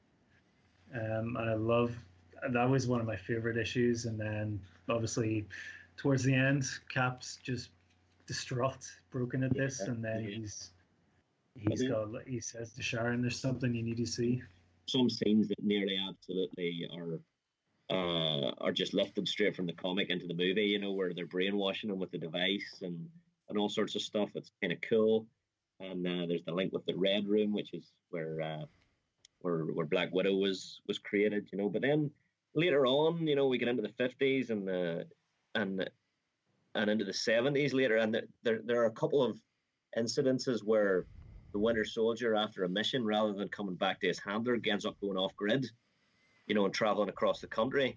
The handlers waited, but he didn't come back. He failed to appear as an extraction point. And then I was the same as Cap. Whenever I was reading this, I was going, "This is Bucky reasserting his control, and that." But yeah, it's kind of interesting. Takes it, eventually they reacquire him, and up in the 80s, then Karpov takes him as a personal bodyguard, and then eventually in 1988 he ends up, after Karpov's death, Winter Soldier's decommissioned. He ends up, in stasis, and is placed alongside in an undisclosed location alongside much of Department X abandoned experiments. The next time, of course, we'll see him is whenever Lucan is trying to sell off these abandoned experiments to the Red Skull. So it's just, oh man, it's just fantastic. Just a great issue. And then 12 comes around. We've had Lucan, is getting increasingly, he's increasingly losing control to the cube, losing control to the Red Skull. We've now found out the Red Skull is in his head. He badly beats one of his closest friends, Leon, and at that point he sends the cube away, and then we get down to Lucan's up to some real badness with the cube as the skull starts to take over a wee bit more, and we just get closer and closer, and the net starts to close on the Winter Soldier. Falcon makes his entrance, and we start to reach the not to take the title of a different movie, but we start to reach the end game, as the Winter Soldier is asked by a guilty Lucan to take the cosmic cube and hide it and bury it now that his work with it is done, and Cap, the Winter Soldier. It's just, as Iron Man becomes involved, as I'm sure you were happy to see, Alan, and as I say, I don't want to go take it right up, but yeah, it's just a fantastic second arc and an ending. And of course the crux of it is that Cap gets a hold of the cosmic cube and uses it to remind Bucky who he is, to break the brainwashing. And this is something that Brubaker has been very clear on, that he didn't use it. He didn't use the cosmic cube to replace the Winter Soldier's memories with Bucky's memories. He didn't take away the pain. He didn't take away the guilt. He just he broke the brainwashing and allowed Bucky the strength to break through the brainwashing. And the scenes you see there are just great. And then it ends with I guess with Bucky taking the cosmic cube, and I don't know if he was trying to kill himself with it. He was trying to end himself, but the cube ends up, taking him away and teleporting him away, and we see Bucky there on the ruins of Camp Lahai, the place where he first met Steve, and nursing his mind and nursing his, not nursing his guilt, and that. So such a run, such a book. How do you follow that up? So yeah, it was really something. But there was a bunch of stuff, I guess, that we pulled out here that were some themes and stuff we were really interested in. But what were the high points for you guys in the book? Definitely issue 11 for me. It's rare because you get an origin story, and our generation are not used to origin story. Maybe we are in the cinema, I guess. We always got origin stories for the past, I don't know, 10 years or whatever, but getting to see the creation of this character, obviously existed before, was really exciting. I loved the action scenes, and I loved how it feels so grounded, but it's obviously not grounded at all because it's about cosmic cubes and all this, and shield and all this sort of stuff. It's really, really interesting stuff. For me, I really enjoyed. I love the maybe it's something you see in the movie slightly more. I love the sort of military aspect of both Captain America and Bucky, and how they're sort of very much the same, but also very much different as well. Obviously, you maybe get more of the Winter Soldier's guilt towards the end. He's starting to realize all these horrible things that he's done, and Captain's very much he has the same issues, but he sort of deals with it in a different way, and I think that's a really exciting thing. Especially comes up in the movie. I really enjoyed that. But yeah, just a fantastic book. A lot of really great, unique ideas. It's interesting to read it certainly as a counterpoint to the movie because, and again, maybe this is something maybe you can incorporate into movies a bit more, but the character certainly in the movie of the Winter Soldier is a bit more likable than the character presented here. There's no clear resolution for Bucky here the way I would think that they explore it in the movies. I mean, certainly in the final scene or the final couple of scenes, he's still trying to kill Steve the whole way through it. And Steve is saying several times, remember who you are, remember who you are. And there's no semblance that his previous life is going to break through in his mind. It's, Steve has to use the cube to basically say, remember who you are. I mean, even, Steve sits down on his knees and holds the shield out and says, if you really don't remember anything, just kill me. And he tries to. It's only because Steve dodges him. And, the Winter Soldier even says out loud, dodged my... hey, no, so he was still trying to kill him at this point. So he's a lot less of maybe it's not less of a likable character because you've got the origin of him and you can see how badly he's been mistreated and programmed and all that kind of stuff. But there didn't seem to be a semblance of hope for Winter Soldier at the end of the book, I think. Obviously, we know better with hindsight, but I know they put him back to where he was trained and stuff like that, but there's not a lot of semblance of hope in this book, There's not a lot of redemption there's no redemption for the Winter Soldier. This is the start of the Winter Soldier's story as a hero. This is the moment that that his journey begins, I guess, in a way. It's and in some ways that at the end of the Winter Soldier movie that kind of is the same as his journey to redemption has begun, and that's what defines the character in the Marvel universe, really. I think is that trying to redeem himself from what he's done, from the things that he did. It's yeah, but I see your point. Yeah, for sure. Yeah, but certainly with this book, it's one of those sort of perfect storms, as we sort of chatted about a little bit before. I mean, when you get a creative team, at the absolute top of their game, it's a superhero book at its base level, but there's so much more depth to it. There's so many nuances to it, to the storytelling, and with the themes being explored and so forth. And I did get a very different appreciation for it. Certainly the second time I read it, and the third time I read it. Um, and it's not often you say that about a superhero book. Superhero books sometimes can be a lot of gloss and a lot of fun, but not necessarily a lot of depth. Mhm. Um, Yeah. and this is Yeah. definitely one that you would hand to someone who, if you wanted to say to them, not grown up storytelling, I suppose, but to give someone something and say, look, there's depth to this superhero stuff. This would be one of the first examples I think you would give them. So, yeah, Well, that's thoroughly excellent book. Mhm. Bucky in whatever 1945. He was being read by teenagers, whereas now, the Winter Soldier is probably maybe being read by people in their 20s to 40s. With that's a wild sort of guess, but it's maybe showing the more grown up aspect of these superhero stories.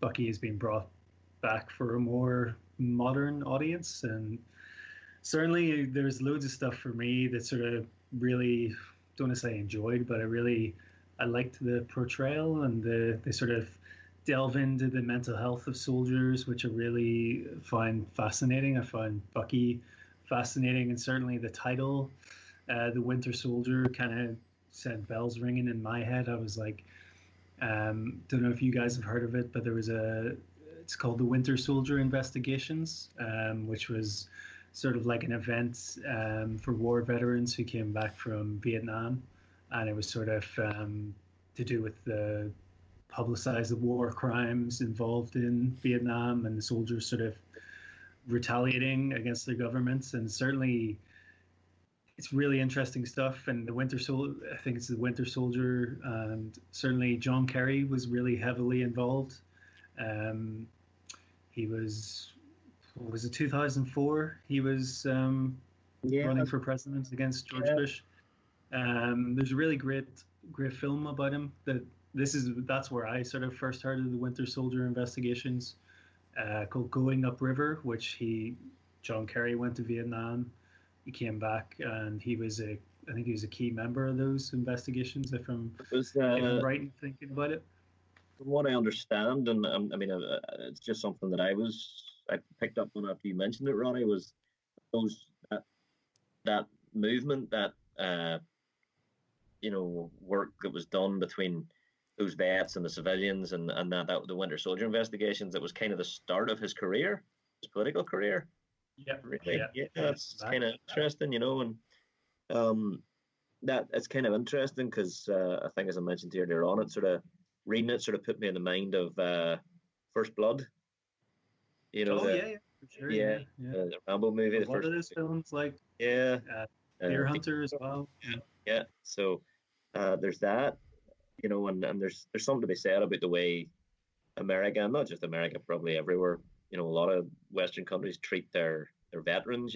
There's definitely something of that in there. Yeah. Oh, I really don't think he's called the Winter Soldier by accident. No, I don't think so. I think it's by design. He's called that, And and it's maybe he is a representation of the wrongs about the American military. I don't know. Maybe certainly for us as like three Northern Irish men, if Americans don't know how deeply ingrained the troubles is for us, much as we don't know how much Vietnam, that generation, that war is so ingrained on the American psyche. We don't really we have an understanding, but I don't think we really know. So I do think there's something about that, and obviously Captain America represents how would you say it, the sort of, he was the rah rah poster guy of yeah, America, yeah. but now he's mature, he's different, he has his own take on the war. He doesn't trust Shield, like sort of suspicious of his own handlers and his own military, which is really interesting as well. Yeah, I mean it's interesting as well. You link that back to the movie as well, because obviously whenever Steve meets Sam Falcon, he is working in a vet's clinic, you know, A in support group, a yeah. support group, you know, and you see Steve doing something very very similar in Endgame actually, picking up Mhm. where Falcon left off. That's kind of that's kind of interesting, you know, and it's definitely a case that the Bucky story is about violence and it's about following orders and it's about post traumatic stress disorder, you know, and even after this, whenever Bucky is back in control of his own mind, it was his body and his face and his skills that were doing the killing, you know, and it was him who saw those lives end at his own hand, and you know, that's whenever you start talking about that, you know, that post traumatic stress and that damage, you know, that mental damage, and the character, he's emotionally vulnerable later on. He's all grief and anger and deadly efficiency, and he's here to stay, you know. And you know, at the end, there's the big story that had nothing to do with Bucky. Steve Rogers gets killed, and soon after, Bucky reluctantly takes up the shield and becomes the new Captain America. And at that time, he struggles to live up to that role and continues to try and gain redemption through that, you know, for all the people he killed and that. But then he feels guilty about the fact that it all feels so comfortable, you know, the espionage and the spying and the killing, you know, and that's his. It's really really mad stuff. Like really, it's all ingrained in the story. Like I think, but I think part of that maybe comes from uh, Ed Brubaker was a Navy brat. You know, his dad was a Navy intelligence officer, and he grew up. He spent his childhood in Guantanamo Bay, not Oh the prison, wow. but actually the military base. So, and what Ed Brubaker said about Bucky was that Ed was a Navy brat and Bucky was an Army brat, and he'd assumed that there was some kind of long dramatic. So you know, Ed Brubaker was one of these kids that Bucky was made for. He was the point. Bucky was his point of view character. He was the character he related to. You know, so he had assumed there was some long dramatic story in which Bucky had been killed off, and it just hadn't been dug up yet. And then he learned that you know this story was tossed off in a single page in Avengers #4 when he was 9 years old. He was absolutely horrified, and he says he was a really creative child, and he didn't take this lying down. And if Bucky had been killed without much ceremony, he felt it would be corrective for him to resurrect him and let him have his day. And from the time he was 9 or 10 years old, he was in his sketchbooks plotting ways to bring Bucky back. And you know, one solution was to mix him up with Cold War intrigue, because I guess at that time it was the mid '70s and the Cold War was starting to, you know, um, you know, so the idea that Ed Brubaker came up with this idea or this thought whenever he was 9 or 10 is kind of mind blowing. You know? Took him 30 years, but he did it. Yeah, absolutely. You know, and he says that even when he was a kid, he must have had a good sense of dramatic structure because he partly knew that taking away the death of Bucky, which was Cap's biggest tragedy, by resurrecting Bucky meant that he would have to replace it with another huge tragedy. Otherwise, he would lose that toy to play with as a writer. You know, so you know he said, you know, obviously I think there was a wee bit of going around at the time in the early 2000s at Marvel where someone had suggested reviving Bucky, you know, and Tom Brevoort, who was the editor of Captain America, says a previous creative team had pitched the idea of bringing Bucky back, but Brevoort was dead set against it, and you know there was a lot of conversation I think with Joe Quesada. They discussed it and they got more and more, got louder and more impassioned, and and all of that until they were yelling at each other about resurrecting Bucky. So that story didn't end up going forward, but it held some appeal for Quesada, and so he brought it up when he was speaking to Ed, and apparently Brubaker had to like run the gauntlet of Brevoort's skepticism whenever he pitched this story. You know, how did Bucky survive the explosion of the little plane? You know, and Brubaker said he'd fallen in the water. He was grievously injured. He'd missing his arm. He suffered from amnesia. He's rescued by a Russian officer who subsequently used him as a Black Ops assassin. And why can't he remember what happened to him? And Brubaker proposed that every time Bucky started getting inklings of his past life, the Russians put him back in suspended animation and re-brainwashed him, as was the case in the movie as well. You know, and that also answered the question as to why Bucky wasn't an old man, and whenever he was brought back in 2004. So, so Tom Brevoort recalls that he had a total of 14 questions that that Brubaker had to answer in order to take his approach. But this guy had been thinking about this since he was 10 years old. So there you go. A 10-year-old's master plan to reinvent Marvel in the mid-2000s. This little 9-year-old sitting there going, in 30 years' time, I'm going to make something of myself. What do you say? Yeah, and it's kind of funny because I think my favorite part of the book is the way it's done in the modern day and with the flashbacks. I just love that because it really, the first arc was called Out of Time, and there's maybe two ways of taking that. Out of time as in you're running out of time, or out of time as in Cap is a man out of time. Mm-hmm. And so I think but I think that man out of time story, I think the way this story unwraps, you very much get Cap in the modern day, and you also get him in World War II. So you get that man out of time sort of feeling, So I think, just that the whole flashback, the whole idea of the flashbacks, and we originally learned that Bucky had died, in a flashback in Avengers 4. The first thing that Captain America says whenever he wakes up out of the ice is, Bucky, look out! Almost as if he's picking his memory up exactly where he left it, whenever he was frozen. He's still seeing Bucky, and then Bucky's second origin as the Winter Soldier is also told as a flashback, which I thought was quite poetic, a lot of the stories told through flashback, a lot of the base of the stories made through flashback, and these reveries, and the Cap's having the shocking revelation about Bucky, and and I loved that moment. I think it was one of my favorite things, that revelation, that although Bucky, all this time, up until now, we'd always heard that Bucky was a mascot, and then to find out that he was sent out to viciously execute enemy soldiers as an advanced scout during attacks, and he was.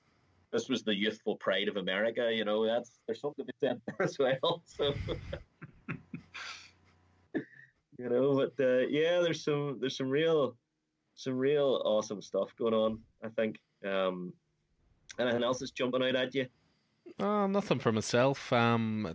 Pretty comprehensive deep dive in to say. I mean, there was something that was just rattling around my brain there, and I'm trying to think of the best way to sort of get the point across, but I almost wonder if, maybe this is looking way too deep into this, but I almost wonder if the creation of Bucky is almost like there's parallels between that and the idea of people developing weapons of mass destruction. And what I mean by that is, as mankind strives to create these horrible weapons that can be used against other people, what happens if they fall into your enemy's hands? And this idea that America have trained this guy to the absolute, peak of physical perfection, like an absolute perfect soldier almost, and then they lose him, so to speak, and someone else is able to take that, rough weapon and refine it and then use it as a weapon against the original creator, if that makes sense. Yeah, I see what you mean. Yeah. It's maybe looking a bit too deep into it, but no, there was a thought just sort of rattling around my head. It's all about that idea of, someone taking your own weapon and using it against you. And, that's how they seek to break Cap as well, because not only do they want to use the Winter Soldier to take out these political targets and, gain advantages for their countries and stuff, but they can also use them to destroy the last great hope of America, if that makes sense. Yeah. But again, maybe looking way too deep into it, but just sort of rattling around the brain there. That's what we're here for. Yeah. So what about the movie, Alan?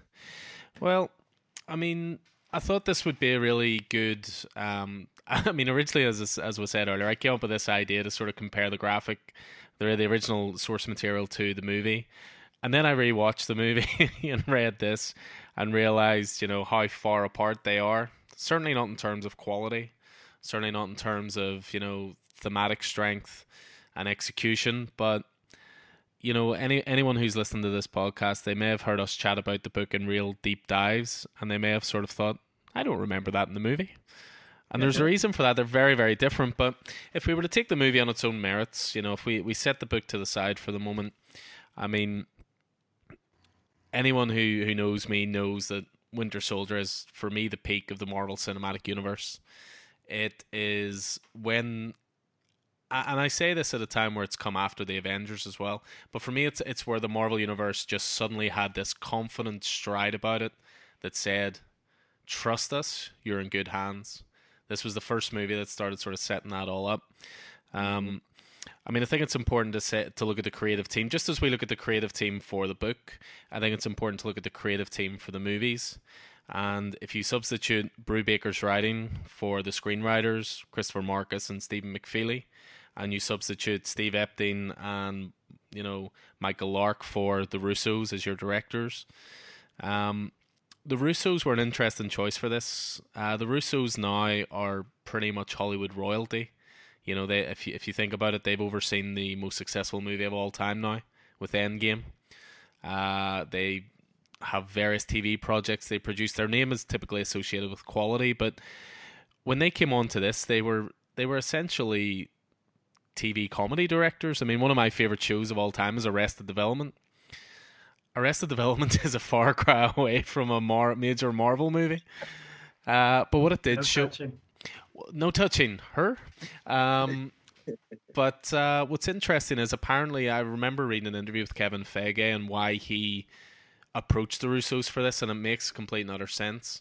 What they showed with Arrested Development, and to a lesser extent because I'm not as familiar with it, but with Community, was that they could juggle a diverse and varied cast.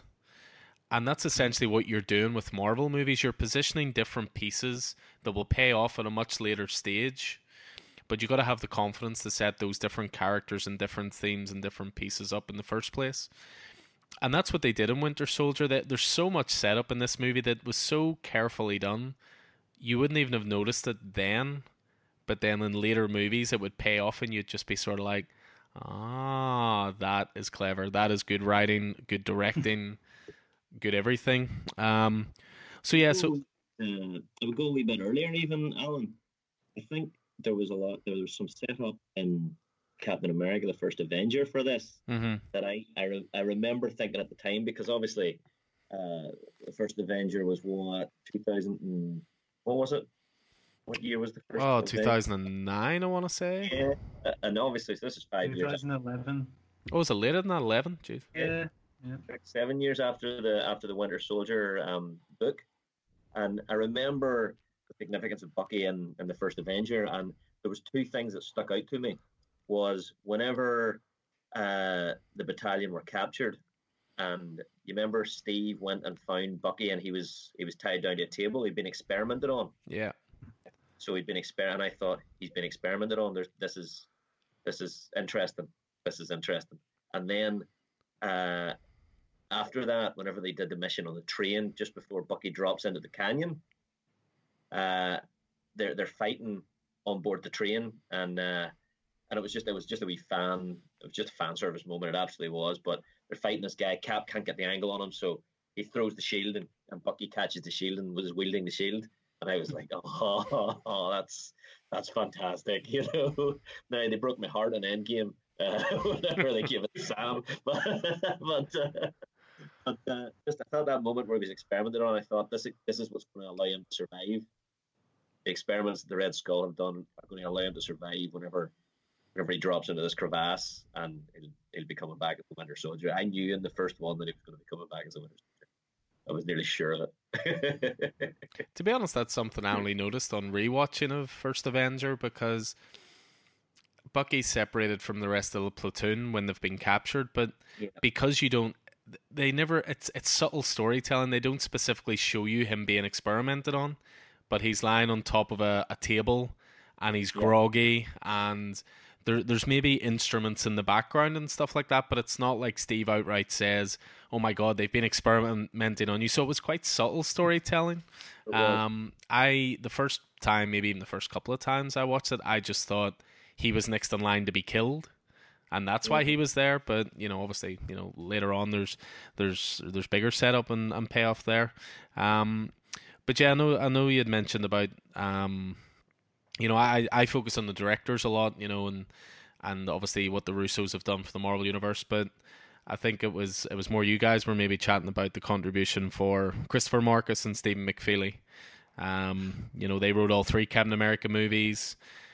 To a lesser extent, they wrote Thor: The Dark World. We'll not talk too much about that. But then obviously they wrote Infinity War and Endgame. And it's interesting because I remember when I was trying to put together a watch list for people in the store before Infinity War came out. What a lot of us big fans did, we watched everything, because just leading up to it. But when you break it down, you could almost just watch the Russo brothers movies, and in a weird way, that universe would make sense. But yeah, certainly with these guys, you can't underestimate their additions to it as well. But as I was saying about directors and stuff, I mean, Marvel very early on, they were always interesting with their director choices. I mean, obviously you look at someone like Jon Favreau now and you see what he's able to do with producing The Mandalorian and, what he's able to set up there. He's a dab hand at it. But when he took Iron Man, he was the guy that directed Swingers. And he was money and he didn't even know it. He was money and he didn't even know it. That was good. That was good. You're money and you don't even know it. No, it's oh, sorry. No, go ahead. Go ahead. I was going to say, that's I find some of my favorite Marvel movies are these genre pictures, like you're saying about early directors like Kenneth Branagh in Thor, and that still amazes me. Joe Johnson doing Captain America, First Avenger, made it like this kind of Saturday morning cartoon, but like with a lot of hearts, something like The Rocketeer, kind of that sort of nostalgic little trip. And then it's the same with like that sort of vibe carries over to like Ant-Man and Ant-Man and the Wasp. But it's this one where I think they just nailed the formula.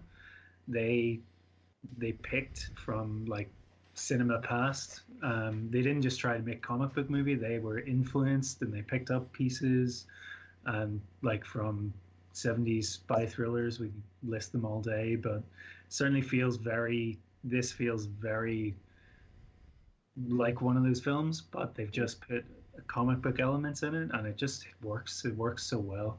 It wasn't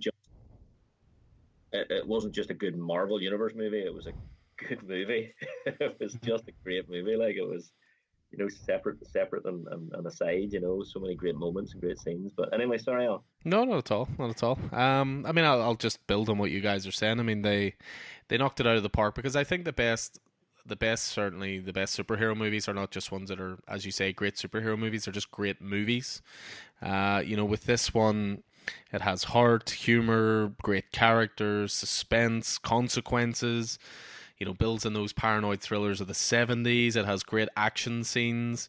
And it's actually got something to say as well with the whole notion of freedom. This is a very different world that Cap is living in now compared to First Avenger, and what freedom actually means maybe to the modern world. So it again has great depth. Winter Soldier, First Avenger, it explored the US military very heavily.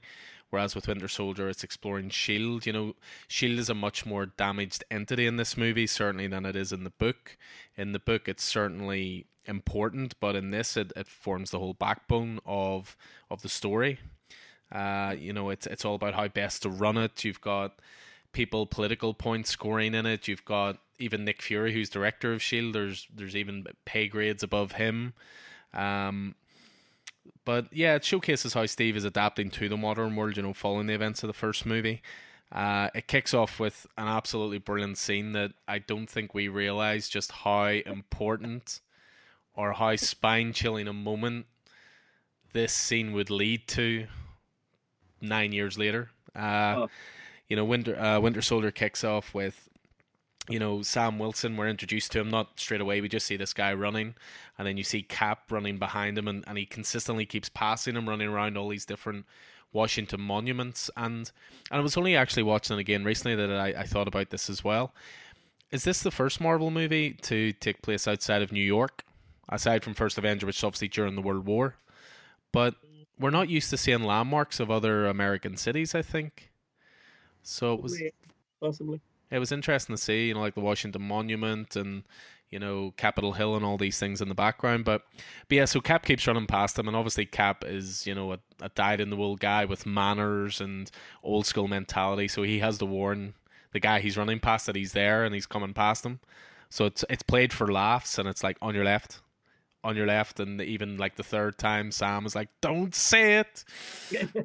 On your left. He runs past them again, but I mean, it goes back to what I'm saying there too about long-term setup and payoff. I mean, that led to possibly one of the top 3 moments of the entire Marvel Cinematic Universe.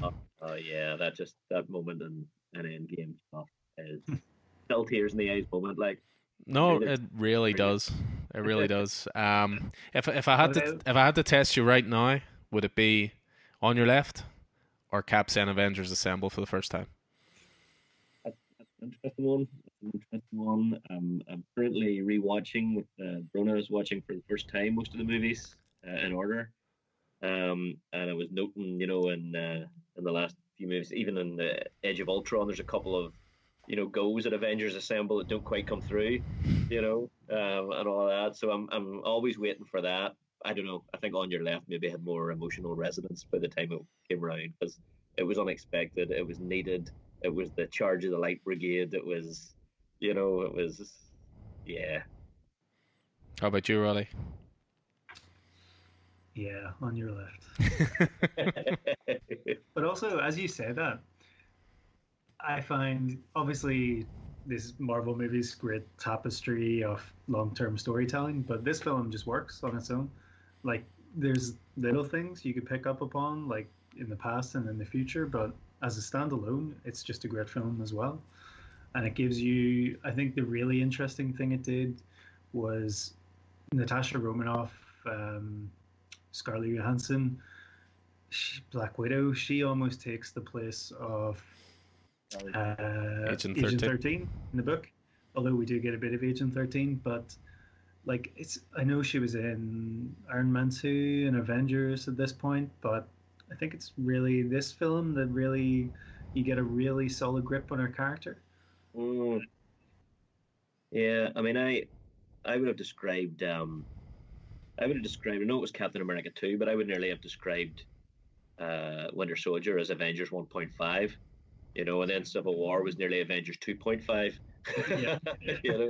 So important to the movies, really, and just yeah, absolutely. Introduction characters. I mean, this we have the introduction of Falcon, you have the introduction of Winter Soldier, you have just the whole change in the Shield being brought down and Hydra being resurrected and the way it sets so much up moving forward in the Marvel Universe, as well as you say, being a fantastically strong standalone movie. That scene where just the intensity of that scene where the up until now completely untouchable Nick Fury is he's cornered and he's boxed in and he's trying to get away from the Hydra agents and then the Winter Soldiers in the scene, and you just think, no.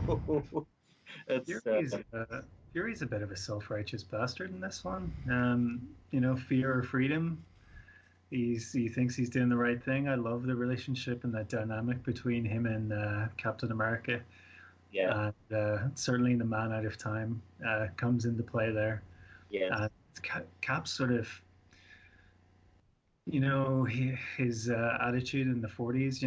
That's a different war. Now he's at war with his own government. He has to go against his government to prove what's right. That's what I find really interesting. And the way I see it is, I love the comic book, but I feel the film is still more relevant now because of everything that's going on with the US at the moment, US military and the US government, and obviously Russia's involvement in the war and all that stuff, and how we're using social media to protect people, and all these Google the what do they call it, spreading and all that sort of stuff. The I suppose what you're talking about, Roddy, is the comparison between Project Oversight and the movie, the 3 helicarriers that are networked and picking targets. and then the Cambridge Analytica thing, which is effectively targeting people's voting and targeting through big data. Yeah. But then both of those are a kind of fascism, and that's what Cap does. He fights fascism. He punches Nazis. Yeah. He's so yeah. I mean, and it's funny you say that because about Cap turning against his own government, because there was a period of time where Cap did no longer trust the government, in the comics, and he first of all he left behind the Captain America alias and became Nomad, and then he became the Captain, and that's where U.S. Agent's uniform came from. Then U.S. Agent became John Walker was Captain America, much more violent, much more right wing Captain America, and that's actually when Jack Monroe became Cap's sidekick as Nomad whenever he was the Captain. So interesting. There's a lot of stuff there, Well, it's interesting as well. I might just I'm going to shock everyone right now and say, in a weird way, it's starting to give me a little bit more of an appreciation for Iron Man's journey through the movies. Because if you think about it, with Steve and Cap, with Cap and Iron Man, they're always polar opposites. So Steve starts out as a guy who fully trusts his government and ultimately becomes the guy. I don't know why I'm video acting this out because no one's going to hear this, but Cap starts out as a guy who fully trusts his government, and then by the time we get to Civil War, is the opposite. He basically questions everything the government's saying. Tony starts out as anti-authoritarian, and by Civil War is like, no, we got to do this. So it is actually interesting to see how their two journeys mirror each other. Just thinking about it, doesn't make Tony any more an interesting character, but I just thought it was an interesting mirror effect, so to speak. But sorry, I couldn't go too deep in the Iron Man love there, but no, well, that's it. I mean, that's what's great about this movie, for me, because everyone has their own motives, their own mission, their own loyalties. At one point, you have, the opening scene is a great summation of this, because the opening scene, Cap is just like, we got to rescue the hostages, very single-minded, whereas Natasha's there on a different mission to essentially gather intel, and Steve challenges Nick Fury in this later, and he's like, look, that's called compartmentalization. Your mission doesn't have to be the same as hers, but that's Steve's thought of humans first.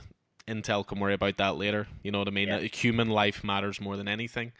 And that's what's really interesting. And, that opening scene as well on the boat with Cap and Black Widow and all the rest. I personally don't think there's been a better action scene in Marvel history, because it's kind of grounded in some sort of realism, and also it feels like an audition for me for the Russos to make a Metal Gear Solid movie.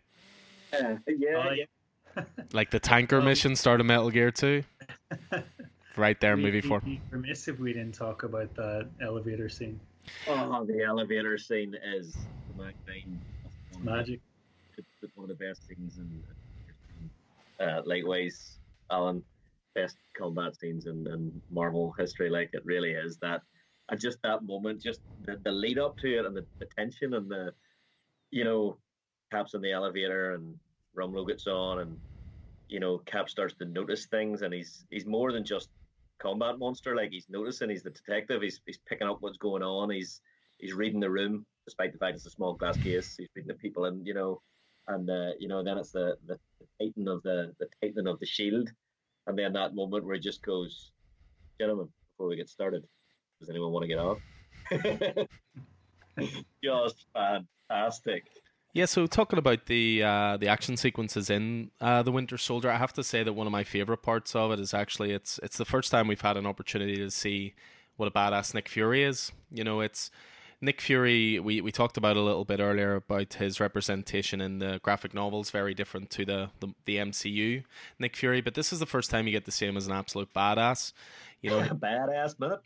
Yeah, I'm surprised he didn't slide that in there somewhere, but well, no, he does later on in Endgame, doesn't he? Isn't he about to say mother, and then that's when he fades away. There is a Pulp Fiction reference at the end of Winter Soldier on his gravestone, Ezekiel 25:17. But the action sequence where he gets attacked in the city streets, and you don't think this is a character who would ascend to the level that he does without being capable himself, and he remains calm under pressure. He allows like all the bullets to come. It keeps counting down the structural integrity of the car, and the over automatic controls are trying to say, should I do this? And he's like, wait, hold that order, defensive mechanisms. And then he ends up doing it right on cue and getting out, and it's only really Bucky that stops him in the end. He ends up using this pretty cool sort of bomb that goes underneath the car and then it's tilts it. Like a limpet mine nearly. It slides across or along the road and then sticks to the bottom of the car. Yeah, but it's a real tense moment. Whenever he's surrounded by the Hydra agents. Dressed up as the cops, and they're boxing him in the cars, and he's getting away, and he's waiting, and then it's that minigun, isn't it? That pops up. So yeah. And he just takes a whole pile of them out, and then even once you think Winter Soldier's got him cornered, he's still able to cut his way out of there and sort of escape through the sewers and stuff. So I just really enjoyed in this part that it actually showed how capable he was, and then it leads to a great scene in Captain America's apartment where he's sitting there.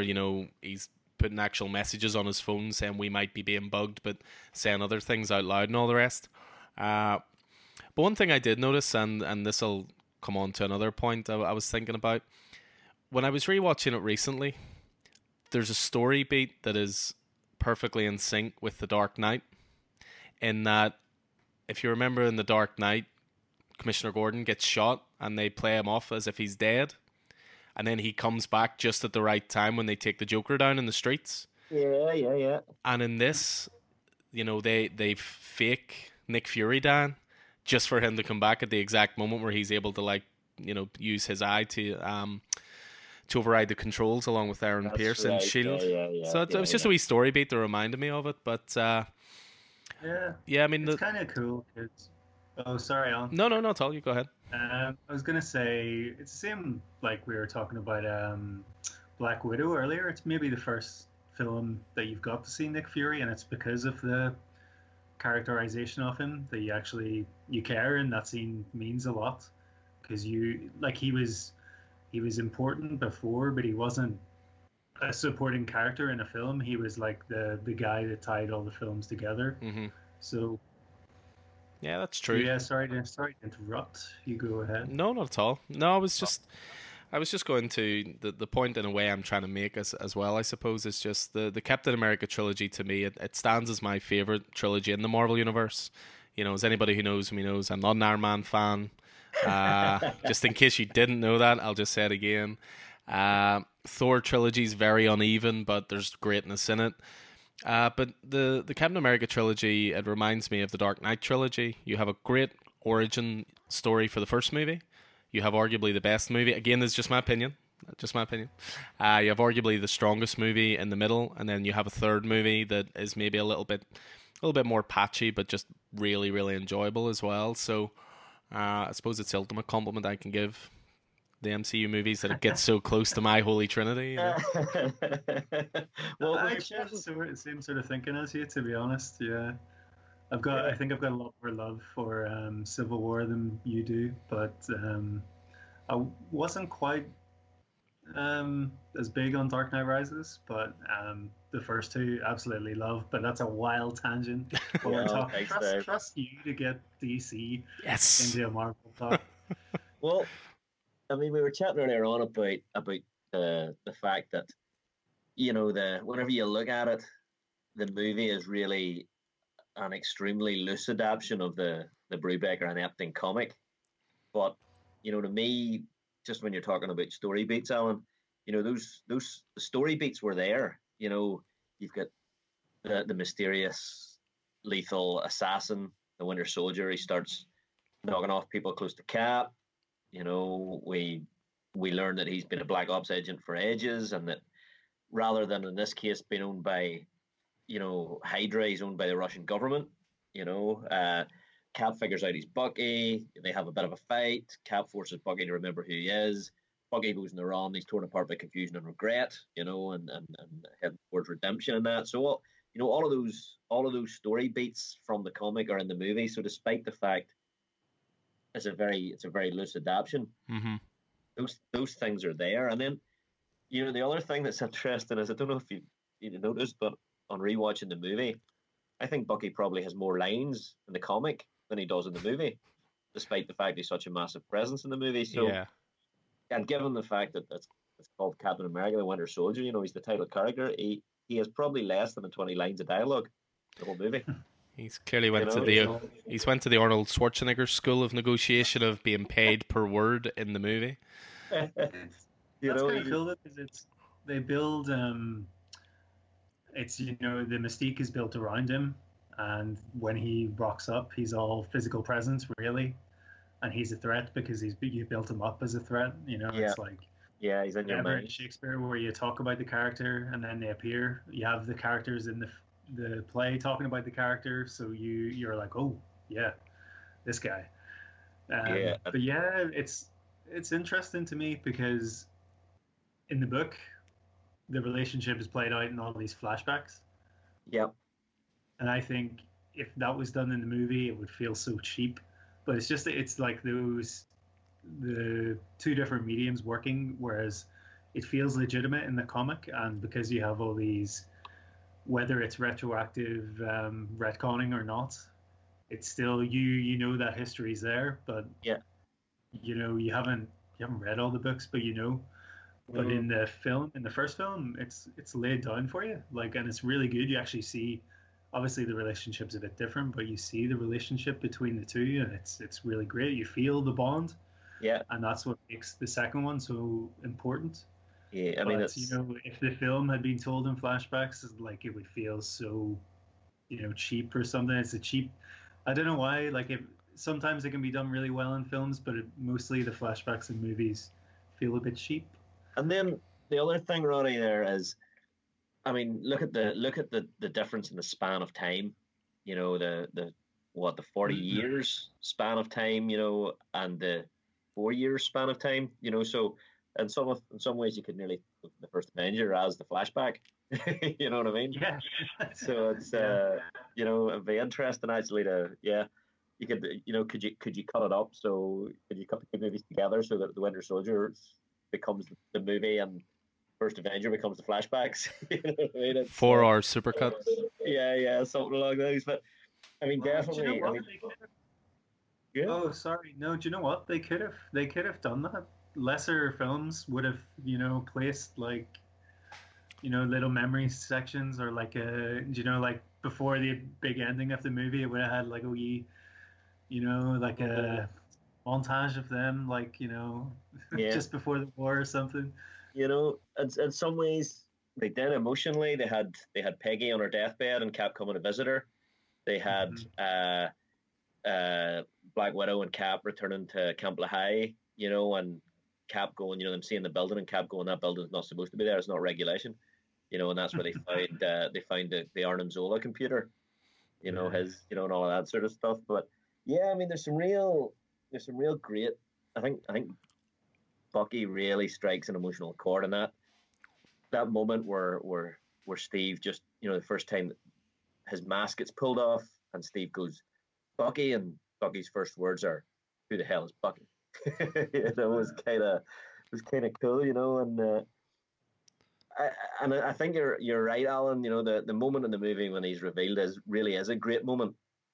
And up until that point, and most of the movie is this super efficient assassin, this killer, and then later on in the movie, whenever they're the third act, when they're putting the blades into the different helicarriers, Hmm.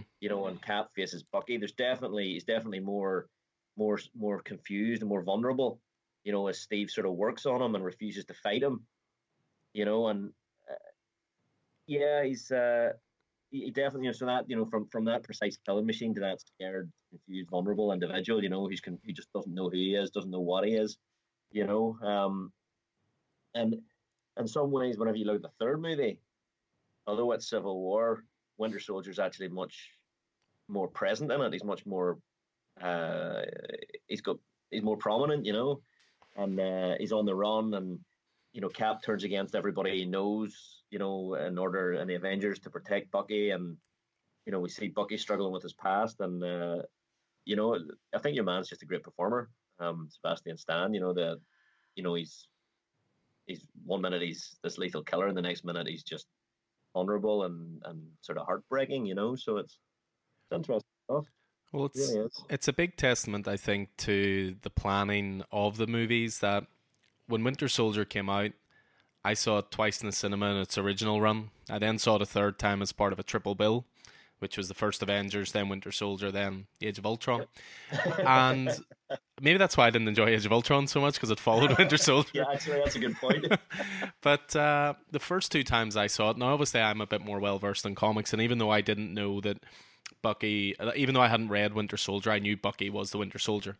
But it was interesting to go to a packed theater of people who maybe don't read comics, just watch the movies. And that moment where Cap flips the Winter Soldier over his shoulder and you see the mask drop to the ground and he turns around in that almost shampoo advert way with that beautiful long flowing hair and looks at him, I actually heard audible gasps in the cinema. Oh, definitely.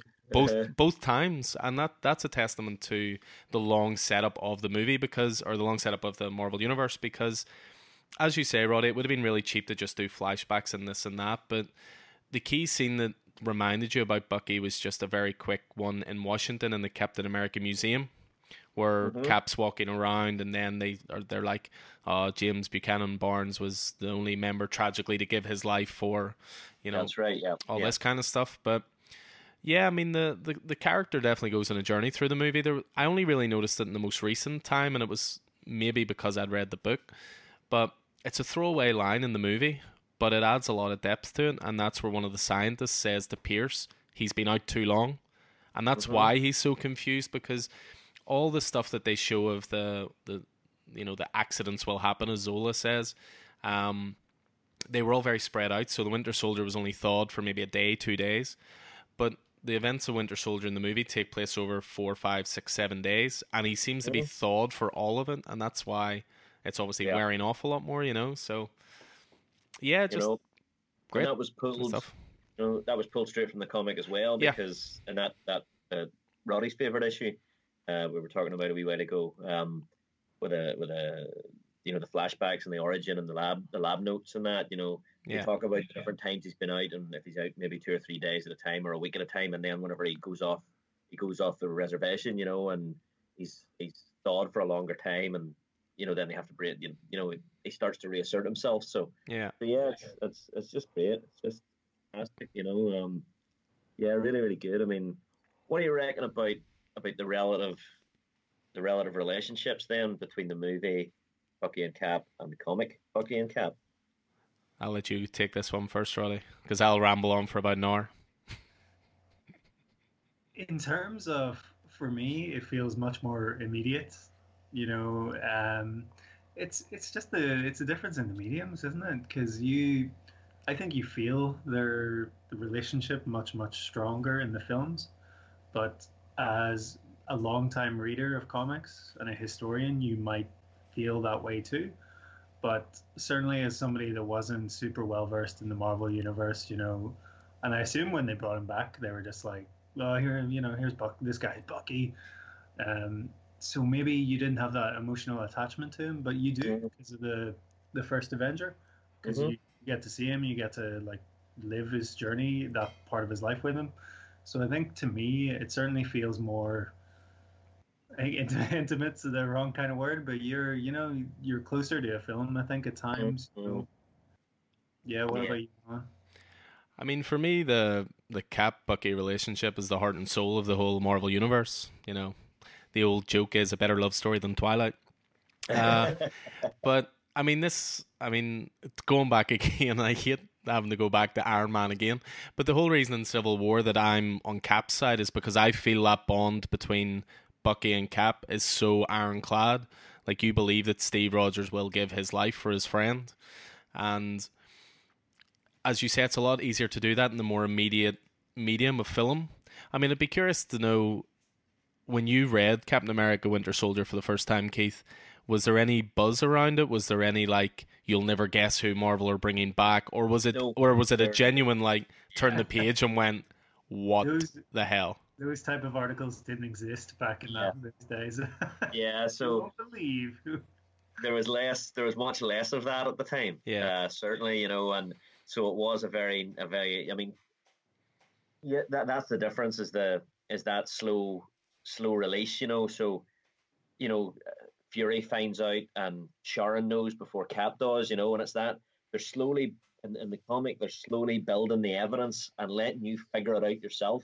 Yeah. And as you figure it out about the same time as Cap does, and so that there was no, look who's back again, that sort of way. There's none of that. So yeah, it was a much more slow burn, slow build, and that, I think, was where the satisfaction of the story was, and that, I think, is where the acceptance of the fandom was. Yeah. Because they were on the journey along with Cap. We were on the journey along with Cap and along with Ed Brubaker so I think, it was bringing people along with them that made it work, so yeah, I mean, it's interesting. Then obviously one of the key things is the change in the relationship, and that, in the comic, Steve is the big brother and Bucky's the little brother, whereas it nearly is flipped on its head a wee bit, in the movie. And the reason, obviously, I think it was Marcus, it was one of the writers that said it. He said there's just no way, even a stylized movie, you can bring an 11-year-old into World War II. So hence the change of Bucky from little brother to big brother. So so that was kind of interesting as well. So yeah, especially when they go to such lengths in First Avenger to show how Steve does not qualify for the army based on his size and stature and allergies and all this. But this 11-year-old over here, he's great. Let him in. Let him in. That would be the ultimate kick in the face for Steve, I think, at the time. Yeah. So, to be fair, I don't think Bucky was 11, as we said. Yeah. He went from being about 15 to about 21 during that time period. But anything else then, jumping out, movie-wise? No, I suppose we can sort of wrap it up and sort of think of our final thoughts a little bit. I mean, just before we reach our final thoughts, just one thing I did notice that I think is quite interesting. It's actually more to do with the comic than the movie, but I found it really interesting. Keith and I recently read a book called Slugfest, the difference between Marvel and DC, and the rivalry. The rivalry, I should say, yeah. And it's really interesting that the same year that Bucky's brought back in Marvel, they brought back Jason Todd in DC, and the comparisons between the two, I made a list. Former ally sidekick of the main hero, long considered dead. Both main characters have been carrying years of guilt over their deaths. Both characters are introduced as villains before their identity is revealed. Both were brought back to life through nefarious means. Both had their psychology screwed up with how they were resurrected. Both were more than happy killing people, something they would not have done as heroes. And both eventually see the error of their ways and become heroes again, albeit flawed ones. Just really interesting that in the same year, I would love to know, because in Slugfest they talk a lot about how they would, like, the writers would maybe have a coffee in the same cafe and they would be listening over their shoulder, and if DC guys were talking about that or Marvel guys were talking about that, but just thought it was Secret Wars and Infinite Crisis and Infinite Earths and all that sort of stuff. Yeah, I mean, I think it's an interesting point to do, and I think there's something there. But for me, and we touched upon it earlier on, there's a more robust comparison between Bucky and Dick Grayson's Robin than there is between Bucky and Jason Todd's Robin. Mm-hmm. So that's why I don't feel that the two things are as comparable, because I don't think the thing with the Red Hood had quite the same impact as the Winter Soldier's story. Yeah, I mean, I was old enough before I even realized that there was a difference between, the Robin that was killed by the Joker and Robin. Mm-hmm. You know what I mean? So I don't know.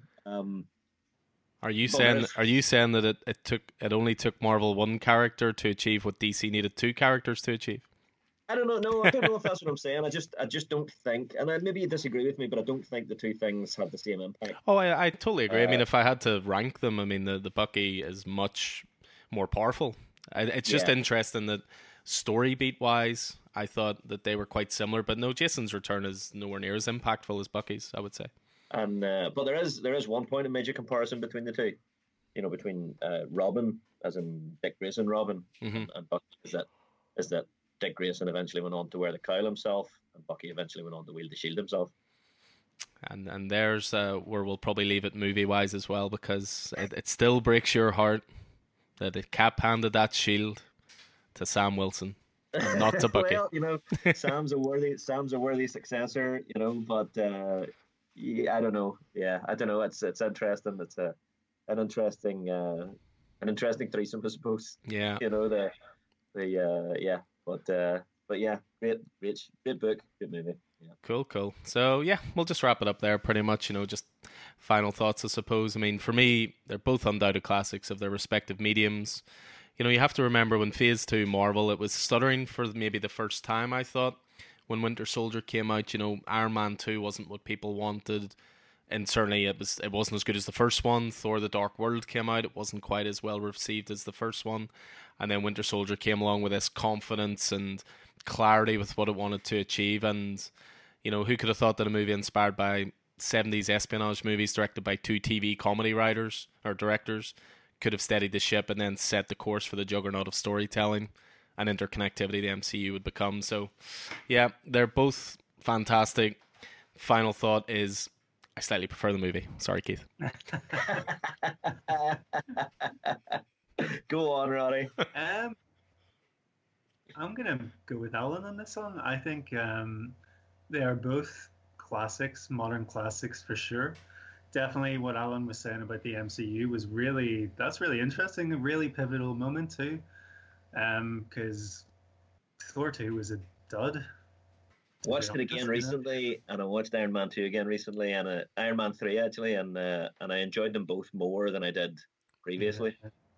But yeah, I feel like both of them really capture, I think maybe the film a little bit more captures and has the Cap that I love, that man out of time, confused sort of, but still really at one with his beliefs. I really enjoy that part, and that for me is my Cap. The Cap conflicted with the Cosmic Cube stuff is completely different for me, but I love how both carry the relationship like you guys were saying, and I love how they both they're tied to each other, but they're sort of opposite ends of what the military can do to you, which I find really interesting. And then yeah, I think the film just nudges it for me because it's given our landscape and the political landscape, I think it's still more than relevant today. So I'm gonna go for the film, but oh man, the comic, for what it did for my sort of like fandom as well, it has to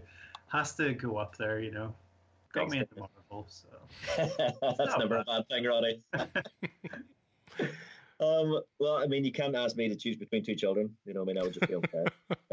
But just to go back to what we sort of started with was, we were talking about how sometimes comic book characters can seem to be sort of stuck in amber, and just not change after they've been created and tweaked, But during Brubaker's run, not 10 issues later, Cap is assassinated, Cap's killed after Civil War, and eventually Steve comes back from the dead and eventually becomes Captain America again, taking back the shield from Bucky. Further proof in some ways that more often than not, characters' status quo don't change for long, but Bucky never went back.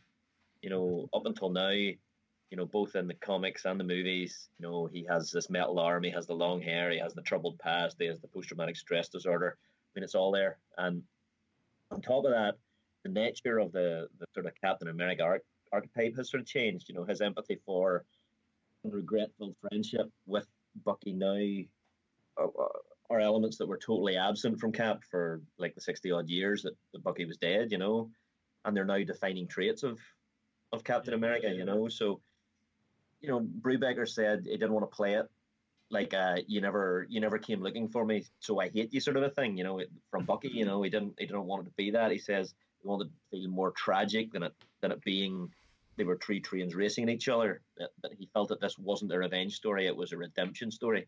Yeah. And I think with that being the case, I think absolutely nailed it. Full of heart, full of heartache. For both characters, in both mediums, just in a different way. So I think me they're just they're the story in different mediums, told in different ways as befits those mediums. But Okay. I would say obviously without what Brie Baker and Epting and the team did, on the Winter Soldier book, you wouldn't have the Winter Soldier movie. I think it's and just one more thing for me. It's pure proof. We're living in what, like 80 or more years of comic books, and more often than not, what you said at the start, they're standing still. But maybe the legacy of the Winter Soldier is that comics don't have to stay still forever. The status quo can change, and that's a Hmm. really good thing. You can hopefully introduce more stuff like this and play with classic characters and lore and change the landscape, because it can be boring after a while. So Yeah. I think that's for me the legacy of the Winter Soldier anyway. Yep, you're not wrong. You're not wrong. Cool. So that is going to do it then for our exceptionally deep dive into both medium representations of Captain America, the Winter Soldier. It wouldn't go long if we didn't love it. No, well, this is very true. This is very true. So just want to say thanks to Keith for picking it, doing a lot of research on it.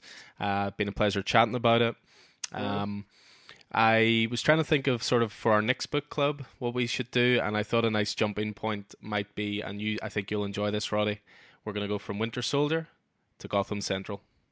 Oh, Interesting. unreal. And You didn't tell me about this. You just waited until we were on air. I waited until right now. I like it.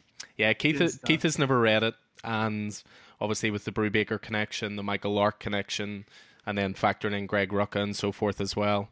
And to a lesser extent, while we won't have a movie to compare it to, we might compare it quickly to the interesting Gotham show that I watched. Sounds good. That I watched 7 episodes of.